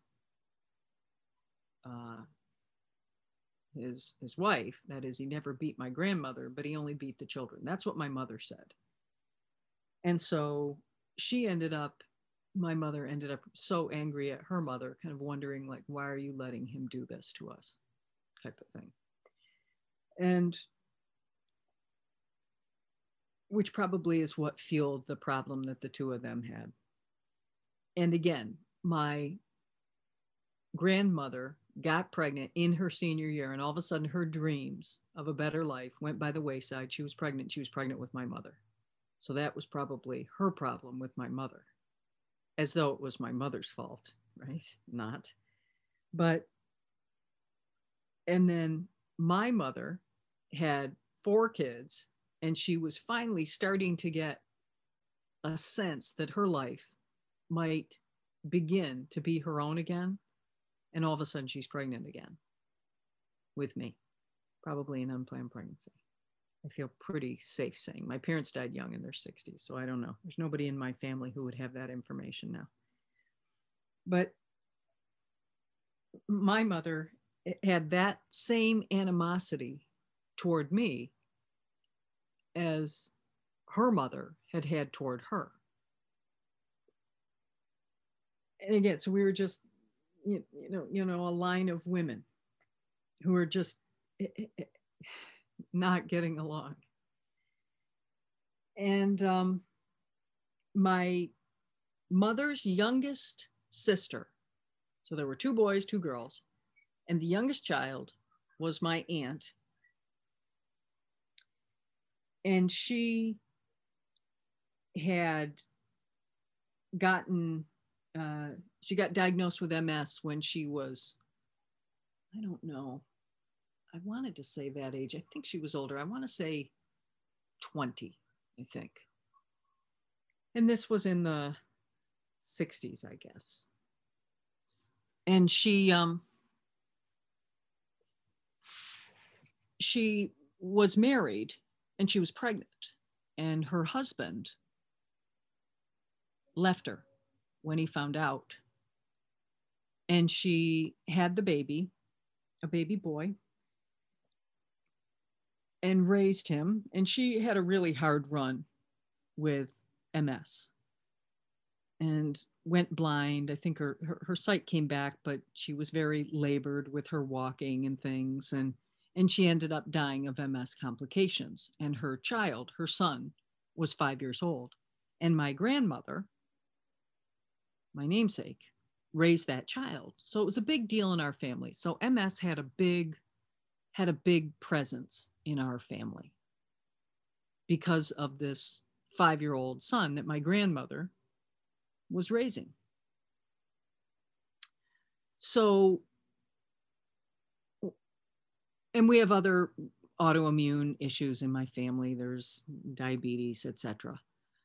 And my oldest brother, who had diabetes, my grandfather, my mother's father, also had diabetes. And my brother, for 20 years before he died, he got diagnosed at 15 and he died 20 years later. He blamed my mother for most of his life, that as though it was her fault, right? That he was related to her and related to her father, and he had diabetes. I mean, just kind of the irrationality. This is the pathology of alcoholism, right? This kind of insanity, this crazy thinking. And my mother listened to that for a lifetime, listened to my brother blame her, despite the fact my brother never took responsibility for his life. He smoked cigarettes, he smoked pot, he ate unbelievable amounts of sugar because in addition to his diabetes, like me and like my mother, same thing, who had the diabetes, ate unbelievable amounts of sugar. So he did all these things that were making his health worse, but he continued to stand in that victim role and blame my mother for what had happened to him, right? That he'd ended up with this diagnosis. So my mother was just kind of shell-shocked by that. And then it was just, my brother had died. It was just, it was all just very sad thing. So I ended up getting diagnosed with MS in 1994. And at the time, I was working for that psychiatrist that I've referenced and talked about. And the irony is, so my aunt had died of MS complications like 20 years before. And I was working for this psychiatrist. I was nannying in this family. And the mother was very debilitated with MS. As a matter of fact, when I took that job that I had for 5 years while I was paying off undergrad student loans, and it was nice because before I'd been doing stuff with celebrities and traveling and stuff, and this was fun, kind of just settling in with kind of a normal type family. And I was told in the job that it wasn't even like I was really going to be a nanny. You're really going to be kind of a substitute mother because his wife, the children's mother, couldn't. She was starting to lose it cognitively. She was and she was a brilliant woman, had 3 graduate degrees. And she was, spoke 4 or 5 languages. I mean, again, just a brilliant woman. And she was starting to have the breakdown. And I already had a lot of fear based on what I'd experienced in my home with my aunt. I mean, not in my home, but in my family, losing my aunt, and then being in this job situation. And a year after I ended up in that job situation, I get diagnosed with MS. And bravo for life's little ironies. I mean, it doesn't run, genetically, and it doesn't, it's nothing you can catch from anybody. It's nothing like that. So again, it was just bravo for life's little ironies.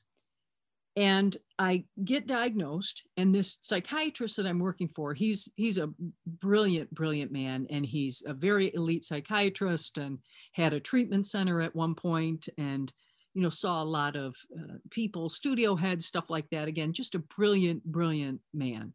He was also, much like William Silkworth, who was also both a neurologist and a psychiatrist. That was the same thing that was true of this psychiatrist I was working for. He was both a neurologist and he was a psychiatrist. And I get diagnosed, and I end up revealing to him that I'm not going to tell my parents. I was 30 years old. I'm 57 now. And I wasn't going to tell my parents about the diagnosis. And he said, "Oh, Sheila," he said, you got to tell your parents. And I said, no, I don't. You don't understand. I my parents aren't going to have any response to it. And I can't take that on top of all this. I can't take it. It hurts too much. And he said, no, Sheila, he said, you're being too hard on your family. You're being too hard on your parents. It's not going to go like that. I promise you. He said, I can tell you as a father. I said, no, I hear you. I hear you. But I'm just telling you, that's not how it works in my family. And I know how this is going to go. And I can't take that on top of this. I can't take this on top of what already hurts too much. And I just am kind of just feel like I got the fuzzy end of the lollipop, you know? Like, how did I land this, right? I'm an alcoholic. I'm in Al-Anon. I grew up in an alcoholic home. I got molested. And now I have an autoimmune, I've got an MS diagnosis. You know, how did I get here? And he said, Sheila, I want you to know I really hear you, but I'm just telling you, you really need to tell your parents. And I said, let's just call him Dr. Smith. And I said, Dr. Smith, with all due respect, most due respect, I hear you. I thank you for your concern and what you're saying, but this is none of your business, and I'm not going to tell my parents. And I don't want to talk about this anymore. So he said, okay. Now, I must have really been in shock when I got this diagnosis, because I ended up calling my parents, and this was before cell phones. You know, this was, or at least before I had a cell phone. I didn't have a cell phone in 1994. And I called my parents from, again, I'm working as a nanny, working out of their home. And I call from their home line, and I call my parents and I just say, I didn't tell them what it was about. But again, this was before I had the conversation with the doctor. But I called them as soon as I came back from the MRI and then got notified about the MRI. And I just said, it's Sheila. I wanted to reach out. I guess I need to talk to you guys. And this was after I left that message. It was within an hour or two. I thought, well, I'm not going to tell my parents. I don't want to tell them. What was I thinking? It's crazy. I don't know what I was thinking when I called them. And that was when I then had the conversation with the doctor, and he was saying, you need to tell your parents. And I said, basically, I'm not going to. Mind your own business. But my mother got home and she got that message, and she, whatever number you used to dial to call back, because I hadn't left the number. And she calls back, and the woman, the mother in this nanny situation that I'm in, answers the phone. And she's, again, experiencing cognitive issues over time with her MS. And she identifies herself, and my mom identifies herself. And this woman, this wife, let's just call her Mrs. Smith, says, Sheila got diagnosed with MS today, and hangs up. So I didn't know about this before I'd had this conversation with the doctor, and I only put two and two together when my mother reaches out to me later. And I'm just furious because this information, which was mine, has gotten revealed to my parents. And I said some, juicy, bratty things to the mother, and then I have to make amends because that wasn't appropriate to talk to a boss like that. And it certainly wasn't appropriate to talk to someone who was, kind of struggling the way she did. And, she, and it was, anyway, I'd made a mistake and needed to make amends. And I've learned how to do that here. So I did that. So I get on the phone with my parents. So now I've had the diagnosis for about 30 hours. And I get on the phone with my parents, both my parents, on two different extensions. And I'm explaining about, you know, how I got diagnosed behind optic neuritis, and yeah, this happened, and, you know, I'm going to be seeing this doctor at UCLA, etc. And I, you know, work for this family. I'm, you know, nannying for this family because, again, I didn't talk to my parents very often. I talked to my parents twice a year. I would call my parents on, and I'll just talk about this in reference to my mother, but I did the same thing with my dad. But I would call on Christmas and I would call on her birthday. So my mother's birthday is in February and my dad's birthday is in July, but that's irrelevant. I'm just talking about my mother here now, and Christmas is Christmas. But I only called them twice a year because we just didn't have that kind of a relationship. I didn't have a relationship with them, a healthy relationship in childhood, and it hadn't gotten better, and I didn't know how to fix it. And it was just too painful. So I just didn't have a relationship with them. So we have this conversation, and they didn't call me either, by the way. So we have the conversation, we get off the phone. It's like March 2nd, 1994. And I never hear for the next 7 years, I never heard from either of my parents. I never heard from anybody in my family. Nobody in my family ever called me and spoke to me and asked how I was doing. Nobody ever did. Nobody ever inquired about my health. Never happened. The very thing that I was so frightened was going to happen, which is why I didn't want my parents to know, was actually happening. And then it was 2001 or 2. And at the time, I was told that I wasn't going to have any appreciable problems with MS. And again, this world's foremost researcher on MS at UCLA said he could tell that based on the, you know, these scars and where they, you know, the lesions, where they showed up on the brain, et cetera, right? You know, stuff that's not that important or relevant here. But that, you know, that didn't mean anything. I was still scared as hell. And I knew I was on my own. I just knew I didn't have a family to depend on or lean into. And so I start now, in 2001, I start kind of having health problems with this, to the point where I'm going to have to get on one of these major medications. And I end up going to the MS Society, and I tell the social worker this because my doctor had retired and I didn't have a neurologist. I wasn't seeing anyone because I wasn't having any issues.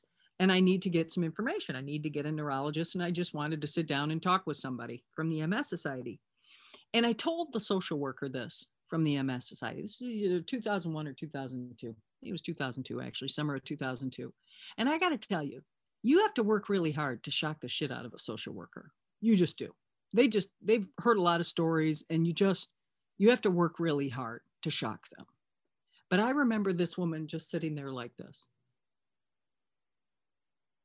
When I told her that I'd gotten this diagnosis, and nobody in my family had ever called me and inquired about my health. And the 2 times a year that I would talk to my parents, right? They never would ask about my health. My dad might once in a while would say, "How's your health?" But they didn't ask any specific questions. And my mother never would, despite the fact her sister had died 20 years ago of MS complications, and her nephew was raised by my grandmother. My mother would never ask about my health. And I'm telling this social worker, and she just can't believe it. She actually said, I've never heard anything like that. I just can't. I'm so sorry. I just can't believe it. And I just, well, welcome to my world. So something happened in terms of my writing career where it was potentially going to take off. Something really good was happening. So I started, and I didn't kind of want to do what my father had done years before, which is where he sabotaged himself. Hang on, I'm going to just cut my video for a second because I'm going to move back up here on the couch. And I didn't want to do what my dad had done, which is sabotaged his experience.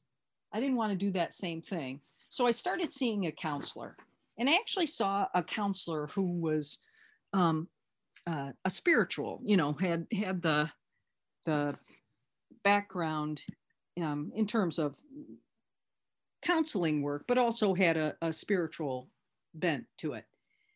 And I started seeing that person.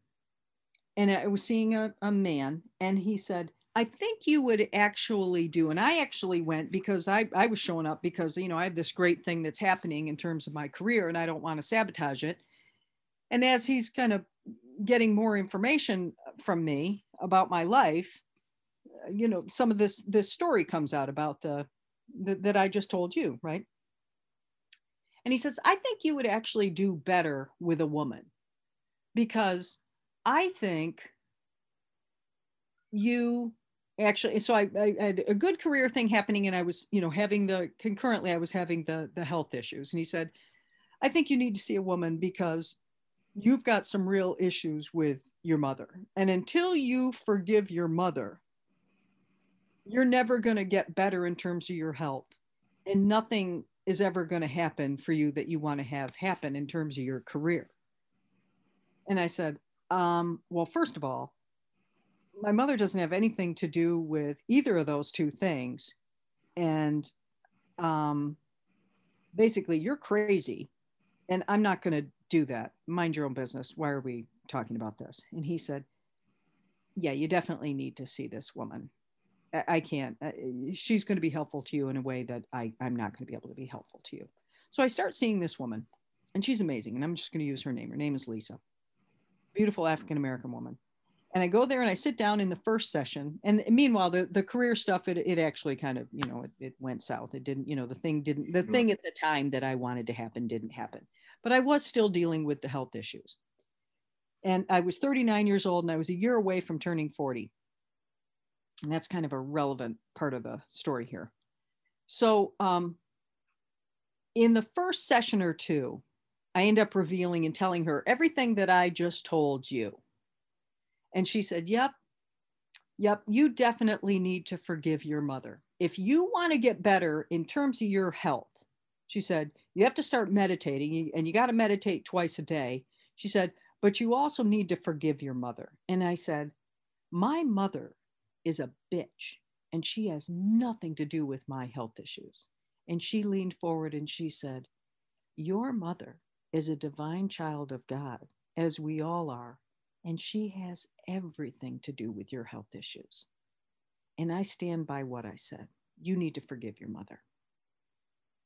And so I then tell her everything that I just told you. And now, but I tell it with real juice. And I lay it all out, and I said, and I culminating in the, you know, showing up at the MS Society and what that social worker said to me.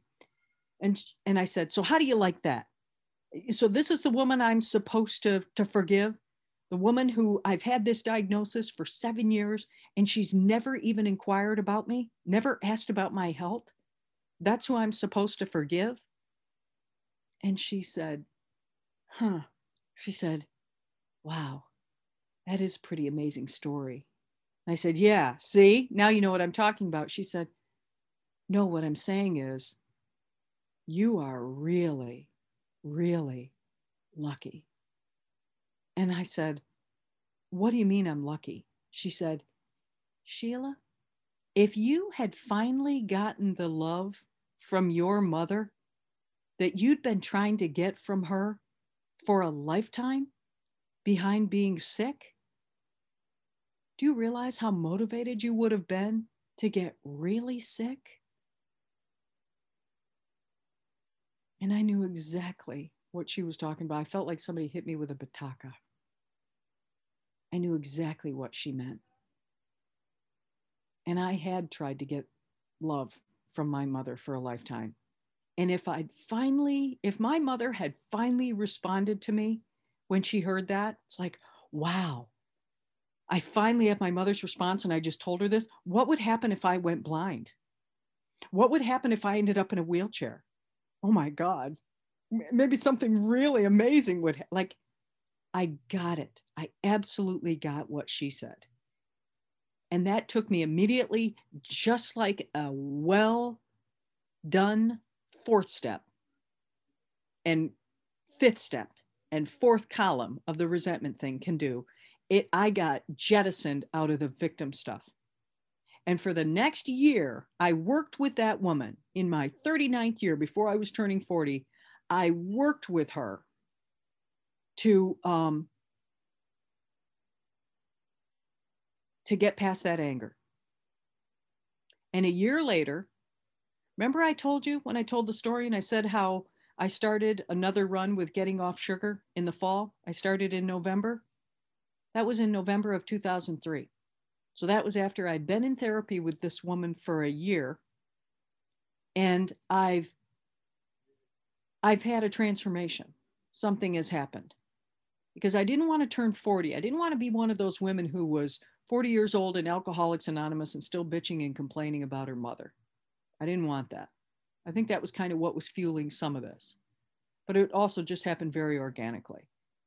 So then I started in November of 2003. I stopped eating sugar. Remember? Went through Thanksgiving, Christmas, New Year's. And then I remember I told you, and again, I don't know who's been on the call. There's just a few of us maybe who've been on here all day. But on Monday, January 12th, I did something that I'd never done. Remember I told you my mother's birthday was February 23rd and Christmas is Christmas.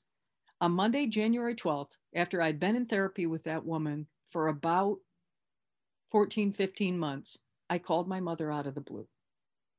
My dad had died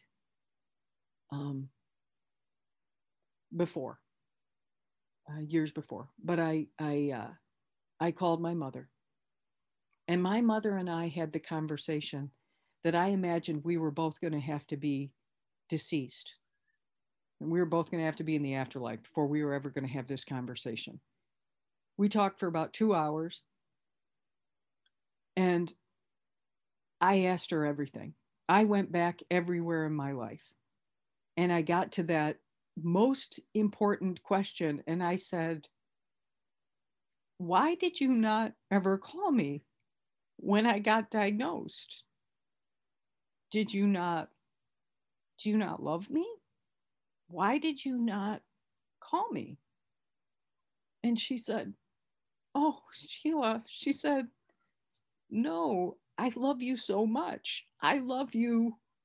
I was so afraid you were going to do what your brother had done to me and that you were going to blame me for what had happened to you, that you had this diagnosis because this ran in my family. And I said, no. I was never going to do that. And I wasn't going to do that because you all have already had a hold of me for years. I wasn't going to do that. I already knew in Alcoholics Anonymous and Overeaters Anonymous and Al-Anon. That's not the way to play it. I said, no, I was never going to do that. I always considered it the biggest blessing. I said when I was being wheeled in for my first MRI, I just had another MRI, a week ago. I said, but I was automatic. I was thinking, no matter what happens here, it's all going to be, I'm calling it good and very good. And it's all for the, the glory of God, right? All for the blessing.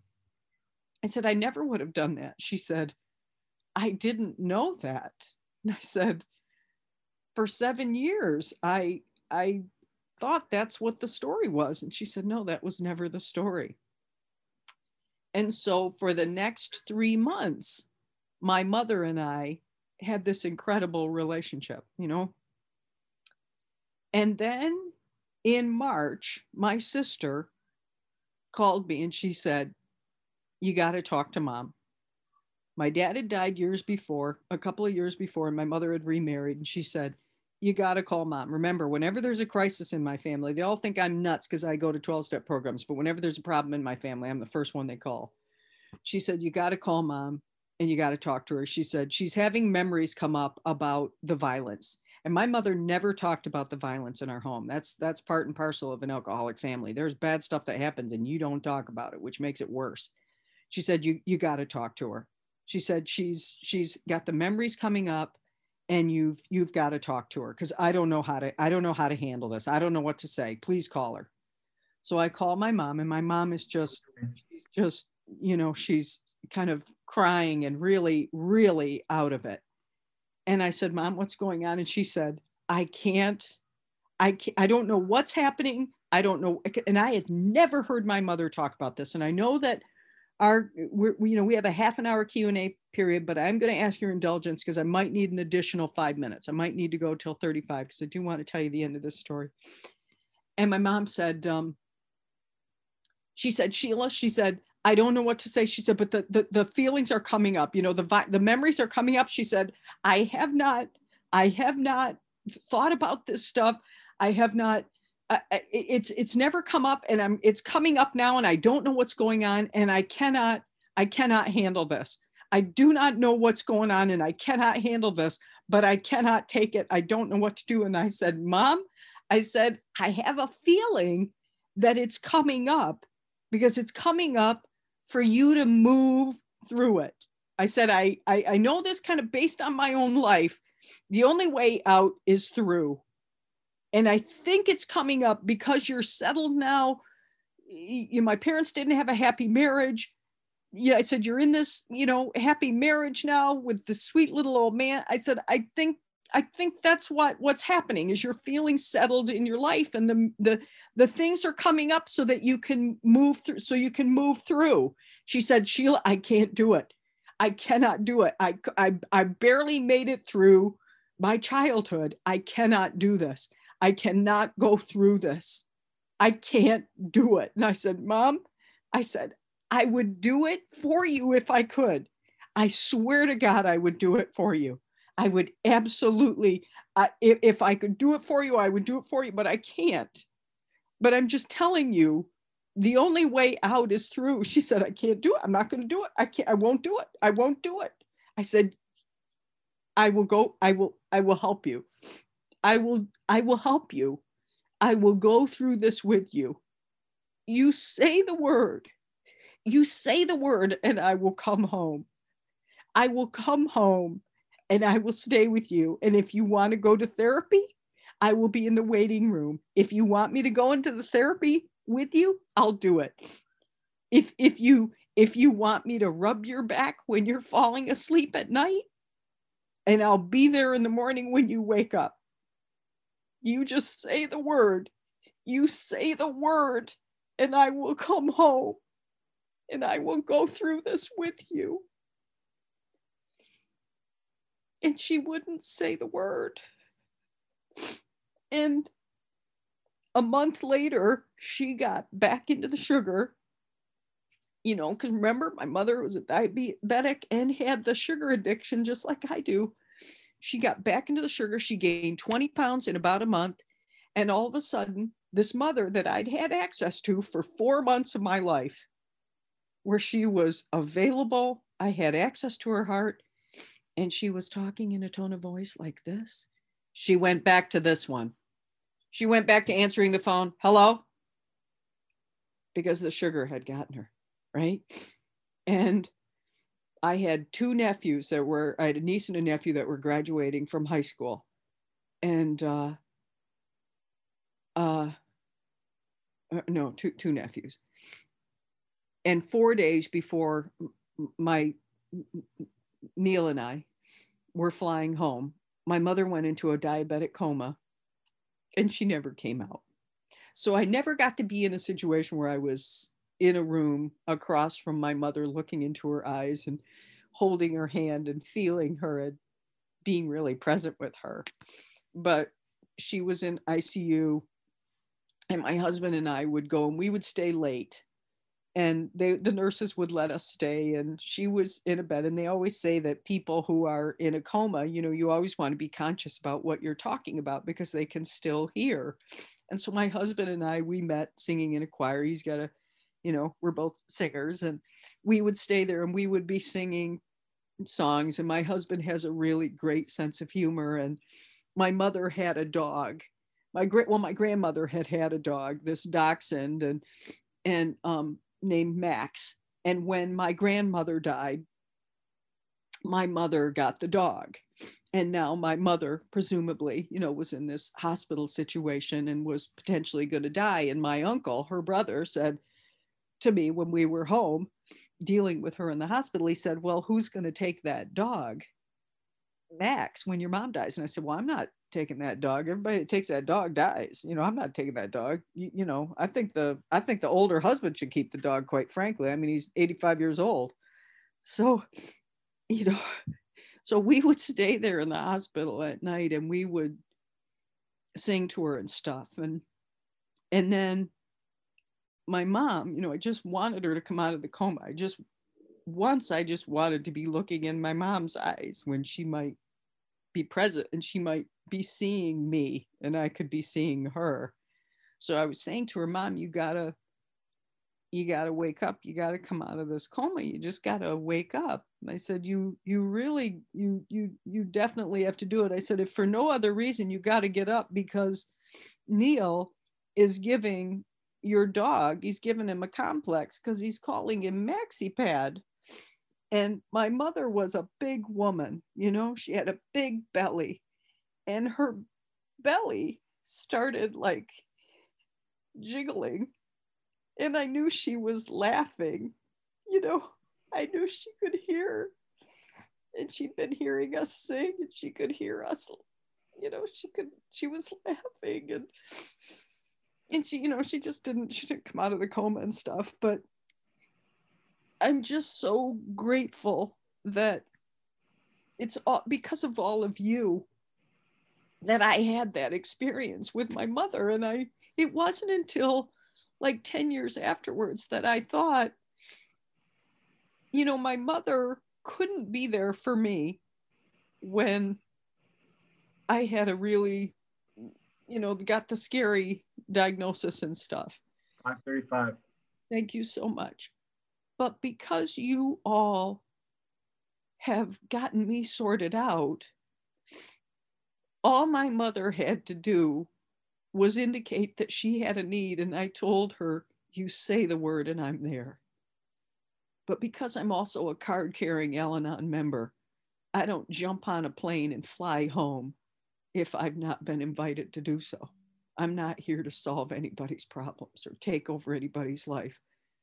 But I just want to thank you before we open our little Q&A. Thanks for letting me schnot and snort through this story, but it's because of you that I had that whole experience. It's all of you. It's everything that we do here. And so sometimes I wonder, like, why do I still do so much? And I have sponsors who kind of say, I think you should back off a little bit. But I got to tell you, I have a life because you gave me a life. So I figure I owe you my life. And I'm just so grateful that we're all here together and we remember and forget and remind each other over and over again that this is the easier, softer way. And I'm just, I'm in love with Overeaters Anonymous. I'm in love with all of you. And I so thank you for being here with me today. And you got a lot to teach me, and don't go anywhere because I'm not going anywhere. And when I forget this stuff, somebody's got to be here to remind me. So thank you very much. And I'm Sheila. I'm a compulsive overeater.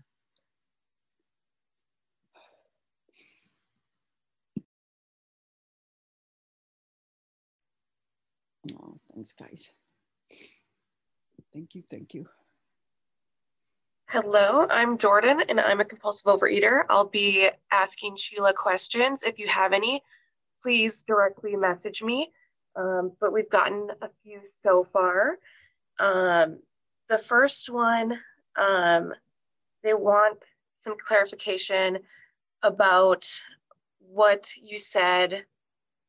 It says, in quotations, it's about the ... not the perfection. This person says that I am so rigid with what I consider a food plan of abstinence, and because of my perfectionism, I'm constantly restarting over innocent mistakes. What did you say? Yeah. Well, I'm not sure what I said about perfect. Can you repeat it again, Jordan? Just the beginning part of it. I want to, but Yeah, yeah. it just says in quotations, it's about the dot, dot, dot, comma, not perfection, question mark. So I'm not sure. Yeah. Yeah. Well, we'll see if it's going to, yeah, if it'll come back. But here's what I would say if you're somebody who struggles with the perfectionism, is we did a workshop 2 weeks ago on the sponsorship workshop, and my sponsor is Nanette, and she spoke from, I want to say, was it 11:30 to 12:30? I think she spoke from 11:30 to 12:30, and we did lunch from 12:30 to 1:30. I think I've got that right. Yeah, I'm almost positive. Um, and I cannot recommend it highly enough that you go to the website and find that workshop from 2 weeks ago. It was on October 24th, and listen to Nanette's share. And any opportunity you have, try and listen to her, because she talks about this over and over again, that this is a disease that has nothing to do with food and everything to do with perfectionism. And I just know for me, I already, there's no way I'm going to do this perfectly. I tried to do it perfectly, and that was part of what the 12-year pursuit was. Because again, I had to have a sponsor and a dietitian pull me aside and say, no, we're declaring an abstinent state for you. You're 45 pounds less than you weighed, 45 to 50 pounds less than you weighed when you came in here, and you're still not claiming an abstinent state. And why wasn't I claiming an abstinent state? Because I wasn't doing it perfectly. So I once I got past that, I just thought, I'm done. I'm going to be honest with my food. I'm not going to game play here. I don't want to be in a situation where I'm going to be dealing with being overweight and the X factor of weight and how that can affect things like balance and stuff like that. So I'm not looking for a get out of jail free card. I don't want to eat fried chicken and bonbons and pretend I'm, doing this right. But I do know that I don't have to do it perfectly. And that pursuit is actually damaging to me and anybody around me, because whatever I'm doing with food, I'm doing in every area of my life. So if I have this idea with food that I need to do it perfectly and only perfect counts, get ready for the ride, because you're all going to get subjected to that. None of you are going to be doing anything to my standards. Why? Because I can't do anything to my standards. So I figure that since whatever I'm doing with food, I'm going to be doing in every area of my life, what I've decided I'm going to be doing with my food, I'm going to be honest. I'm going to do my best. I'm going to try and make the healthiest choices. I'm going to be in integrity. And when I screw up, I'm going to be lovingly compassionate with myself and not punish myself, and make a different choice at the next meal, the next time around. So that's it for me with that. Thank you. Just a quick note, I've got a few people saying thank you so much for your amazing enthusiasm. So I thought I'd just let you know. Thank you. The next question is, Sheila, what does your higher power feel like to you? Ooh, what does it feel like? Yeah. Nice question. Nice. I love that. I think what it is, and it's funny, I'm going back to, I mentioned I was raised Catholic, and I'm kind of going back and doing some Catholic stuff. And, but what my higher power feels like is, here's, and I love that. I love that component of the question, right? Because usually you don't kind of hear it, that, not what does it feel like, but what's your higher power? What's your idea or your higher power? So I'll get back to the feel part of it, but I do want to say this, that I realize I can worship any God I want to worship here, because you get to choose a higher power of your, God as we understood him, right? or as my friend in England says, my friend Nikki said, who also spoke 2 weeks ago at the event, from 10:30 to 11:30, she says, God is I don't understand him. My higher power is I don't understand him. But I can believe in any God I want to here, worship any God I want to, as long as I'm willing to emulate that God. As long as I'm willing to emulate that God. So what I've decided for myself is I want a God where everybody gets forgiven, right? I don't want there to be a hell. I don't want there to be an eternal damnation or punishment or anything like that. I don't know how that could be possible. I mean, you know,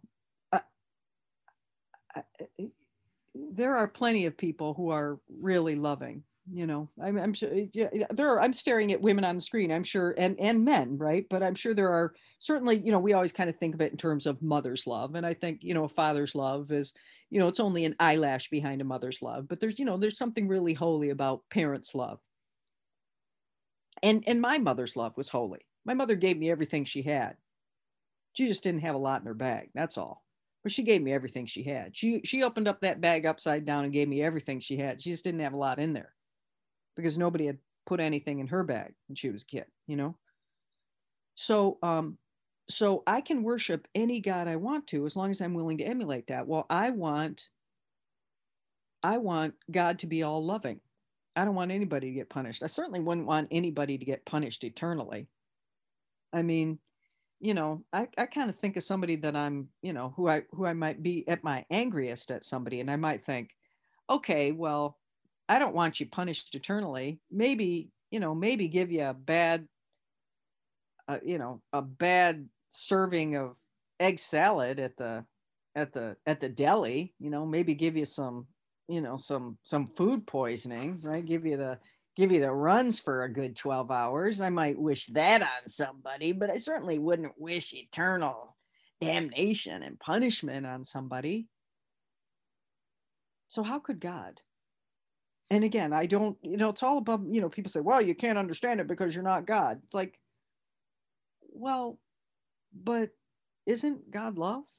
I mean, sometimes I like to do that when you ask, like, what does God feel like? I think God feels warm and compassionate, and the way it feels when someone is really being kind to you. You know, sometimes I like to think of God as just love. I sponsored somebody who was an atheist, and he said, Sheila, do you think God might just be love? Is that possible? And he said, and I've always been confused about God's will. Do you think it's possible that maybe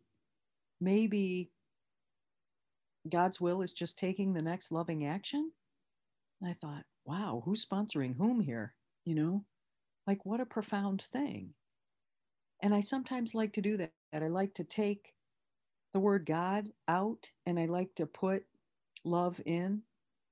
So, like step 11, sought through prayer and meditation to improve our conscious contact with love as we understood love, praying only for the knowledge of love's will for us and the power to carry that out. Made a decision, step 3, made a decision to turn our will and our lives over to the care of love as we understood love.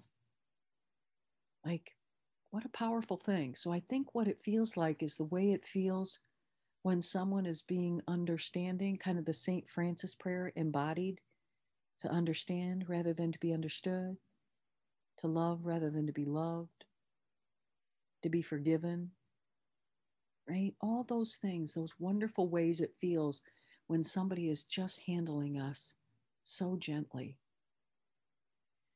I'll close and I'll tell you this. I told a story about this. Was pulling into that Thursday morning, that 6:45 AA meeting that I keep referencing. It's an open meeting, by the way. If you ever want to go to an open AA meeting, you'd be most welcome. It's on Zoom. I can give you the details. Be in touch with me if you're so inclined. It's a format from Dr. Paul, who did the On Acceptance, Dr. Paul and his wife, Max. But I'd pulled into the meeting, and there was somebody who was part, and it's right across the street, there was a 7-Eleven. So she was probably waiting for somebody in the 7-Eleven. She was sitting in her car, and I pulled in, and I accidentally tunked her, right, her bumper. And I was waiting for her to look up and kind of, you know, maybe grimace in the mirror or kind of, you know, do this kind of a thing. And I remember she looked up, and I saw her in the mirror, and she just smiled. And I think she went like this, right? Just like, and I remember feeling so loved. I was so waiting for the, you know, the stick that was going to metaphorically bump me on the head. Because that's what I was so used to. That's what I was so set up for in my home and experienced so much of the time. And it was just so loving. She just looked up and just kind of, or she might have had a coffee cup. She gave some indication in the mirror. There was a smile, and it was just, oh, hi, good morning, and went right back to whatever she was doing. And I got out of my car and I walked by, and I think it was then that she looked up at me and smiled. And I walked into my meeting. And she, you know, later, you know, she wasn't coming into our meeting or anything. That's what God feels like. Just that love when you just need it the most. Yeah. Thank you. Okay, the next question is about doing the fourth step. How do you avoid getting bogged down in a lengthy fourth step? I end up with stacks of inventory forms, but I never feel as if it's thorough enough. I don't really finish, but I still have hours of pages to read to someone. How do I cut to the chase? Yeah, again, this is where I really like a big book inventory. And the thing that I found that works the best is like doing a 4-step is like pumping a well. I don't know if you've ever pumped a well, but you know, you pump before the water starts coming out. And if you stop pumping, what happens is all the water, right, that the pressure that was getting it closer and closer to the surface where it's going to come out the spout, you stop pumping, the water goes, you know, gravity has its way again, and it just, you know, goes right back down. And when you come the next day and you start pumping again, you have to do all that extra pumping to get it back up. So doing a 4-step is kind of like pumping a well. You got to do daily work. You have to do daily work, and you don't want to stop, because it makes it that much harder to get started again. Plus you lose the momentum. But the problem with a 4 steps get such a bad rap in program, so many people complaining, and, you know, we hear stories like this, right? We hear these kind of things. And I know you're not complaining, you were just in conversation and this is your experience. But there is so much drama and challenge that people have experienced, or they've laid on top of a 4-step, that it just makes it that much harder to get going again if you stopped. So I know for me, with people that I work for, I require that they do 4-step work every single day. And that might involve, you know, when they're on the 4-step, I might have them checking in when they're sending me that email at night, indicating, you know, at what point, you know, what point are you at now on the 4-step? If you're doing because there's different 4-steps, you know, there's one that has a bunch of questions. It's got like 170 questions or something. So if I was doing that kind of thing with somebody, it would be like, okay, well, what number are you on now? And I want people to do 15 minutes a day, because that's how much writing they do for me anyway when they're doing. So you're going to do the same thing when you're on a 4-step. And if I'm working with people now, because I work exclusively out of the big book, they're just doing the big book inventory, and I'm sending them those templates. So they literally don't have a lot of material to do, to cover. There's just not a lot to do. If you end up and you have a lot of resentments, that's fine. But we're taking the story out of it. You just got that little box, and that's all you're doing. You're boiling things down. You want to get down. It talks about it. You're doing a 4-step. We want to get down to causes and conditions. You don't want to be in the story. You don't want to entertain. Nobody needs a catharsis here. We just want to get down and figure out what the cause, what the source of the pain is. What causes it, and what are the conditions that allow it to amp up? We just want to get away from that. So I have people doing daily work, 15 minutes a day. And, you know, in terms of this, you know, with somebody who's got you've got all these pages, I'm not sure what the solution is there. I'd be curious what your sponsor thinks. It might be that it's, you know, again, depending on what your sponsor says, this might be a situation, you know, you've got a template. We attached, you know, that got attached in the chat. You can print that. You can print, you know, double the pages. If you need more pages, you're probably going to need more resentment pages. who knows, if it makes sense to your sponsor, maybe you just take that and run with that. Maybe you start over, tabula rasa, start with a page 1. I don't know. But I know that daily work is the way to play it. And I don't ever want anybody spending, 12 hours on a 4-step. Now, if somebody just, gets filled with the sunlight of the spirit and they want to do 12 hours, okay. But you will get it done by doing 15 minutes a day. I've never had anybody take longer than 2 months doing a 4-step, doing 15 minutes a day. And that was when we were doing 4 steps that weren't big book inventories. So yeah, that's my thought there. Thank you for that.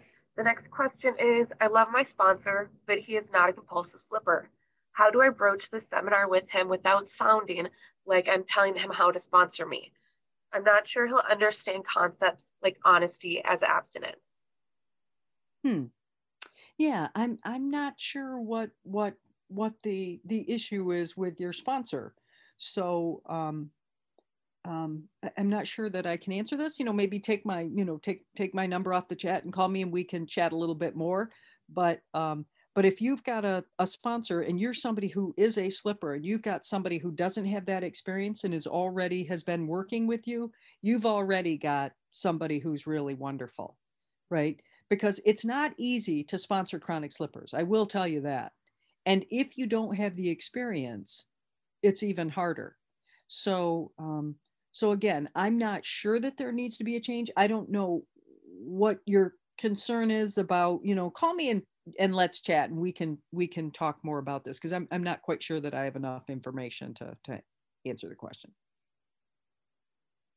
Okay, thank you so much. Okay, next question. Unfortunately, this woman's husband died during COVID, and she said, what if my husband died during COVID and I can't get the love? I don't know. I'm just really sorry for your loss. I'm really sorry. Thank you. Okay, next question. What experience, service, or strength and hope would you share about how you dealt with the medical physical changes that happened out of your control? Sure. I just want to go back to the question though before. Again, I just want to say I'm really sorry for your loss, and I'm not sure what the question was there. Call me and we can maybe chat more.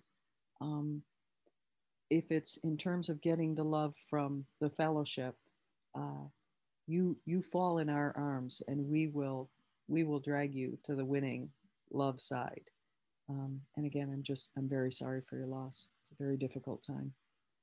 And, especially given all the limitations in terms of how you can interact with people and things. I'm just really sorry for your loss. And sorry, Jordan, what was this one again? Sorry. Yeah, sorry to get by that. I didn't mean to. What experience, strength, and hope would you share about how you dealt with the medical physical changes that happened out of your control? Sure. Oh yeah, no. And right. And again, longer, and I know we don't have time, but the big thing is really I just kept surrendering. And I had some concern because this back injury, I was thinking there was an exacerbation that was going on in terms of MS, because I started having real problems about 3 months ago. I had to get a cane. I don't use it all the time, but I don't think I've even used it today, but I had some real concern that something was going on there.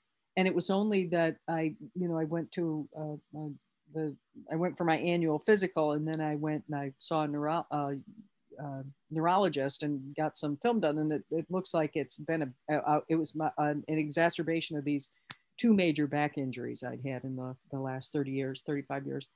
And so, but I got to tell you, what I did is I got really clear. I did the wailing and gnashing of teeth, right? And shared with sponsors, shared on a few outreach calls, and but I just got very surrendered, and I realized, and I don't mean it like, oh, I just got surrendered. It was a process, right? It was a process, but I got very clear that this is not my life. This is God's life. I am here to be of service, and how that looks. And, I've got, those 2 rich older sisters that I have, and they're both, one of them is physically active. The richest one is the most physically active one too. And on my bad days, I feel very envious of her. And I surrender and let that go, you know, and I just feel where I feel it in my body when I'm feeling that envy or feeling that sadness or feeling that anger. And I just self-soothe. You know, I find it in my body and just love myself, and just lots of acceptance. And again, we could chat more about this, but yeah, no, it was really just kind of surrendering, letting it go. It's all God's business, God's life, God's business. There's a friend of mine in AA. I love this. His name's Riley. And he always says, I don't got problems today. He said, I do not have problems today. He said, God's got problems. I've just got shit to do. So I love that, because it's just about like, so show up for the physical therapy, do the step. 5:58, Sheila. Yep. Thank you so much, Noam. I just, you know, I love that. And I just get mindful about just stepping in and, you know, being on task. Do we have time for any more questions, or are we done now? You can give me one more. I'm staring at the clock. What if you take someone through the steps and they're still eating? I believe you said you have sponsees start sponsoring after they've given away their 4th step. And then they thank you for an amazing workshop. Sure. Thank you very much. Yeah, no, I've never had anybody that we start going on the steps and they keep eating. They might not be eating perfectly, right? But I've never had anybody who is still binging, chronically binging. I just haven't had that experience. But if somebody is still in the food, because if somebody is still in the food, right, they you know, I wouldn't have them start sponsoring people. But again, I just haven't had that experience. So yeah. So that's it. Yay, we did it with 30 seconds to spare. We did it. Yay. One last question real quick. I think I was given the wrong phone number for you. I have an extra digit. Do you mind just popping in the chat or verbally saying it? Sure. It's my phone number. That's great. Yeah, see, that's why I tell you. Yeah, that, you know, how I've been saying all day long, call me all day, call me, give me calls, right? That's why I slipped an extra digit in there. No, my phone number is 310, right? 310-413-1745. 310-413-1745. And in general, I guess calls I do best between 9 a.m. and 9 p.m. Pacific time as a general rule. Thank you. I'll put that in the chat as well. Yeah, thank you. Yay, we did it. We did it, Morley. We did it, everybody. Final thank you. I want to thank one more time. I want to thank all the people, because there were just all these incredible people volunteering all during the course of the day. Graham, Diana, Jordan, Noam, Dave, Sandy, Frank, Lauren, Patty, Mark, Kathy, Katie, Louise, Rod, Morley. And it was just really a pleasure to be here all day with you. My name is Sheila. I'm a compulsive overeater. And yay to all of us. Okay, thank you folks for coming to our retreat. Thank you so much, Sheila. It's been a wonderful experience. And we will make this available on the OALAIG website. We've been recording it, and give us a little while to get it on, get it on the site, and you can find all of it. And if you have questions about the forms that were shown, you can call and ask to have that sent to you as well. I'm sending them to a couple of people already. So thank you, everybody. And this concludes the workshop. Thank you very much. Have a good night. Love you all. Nighty night.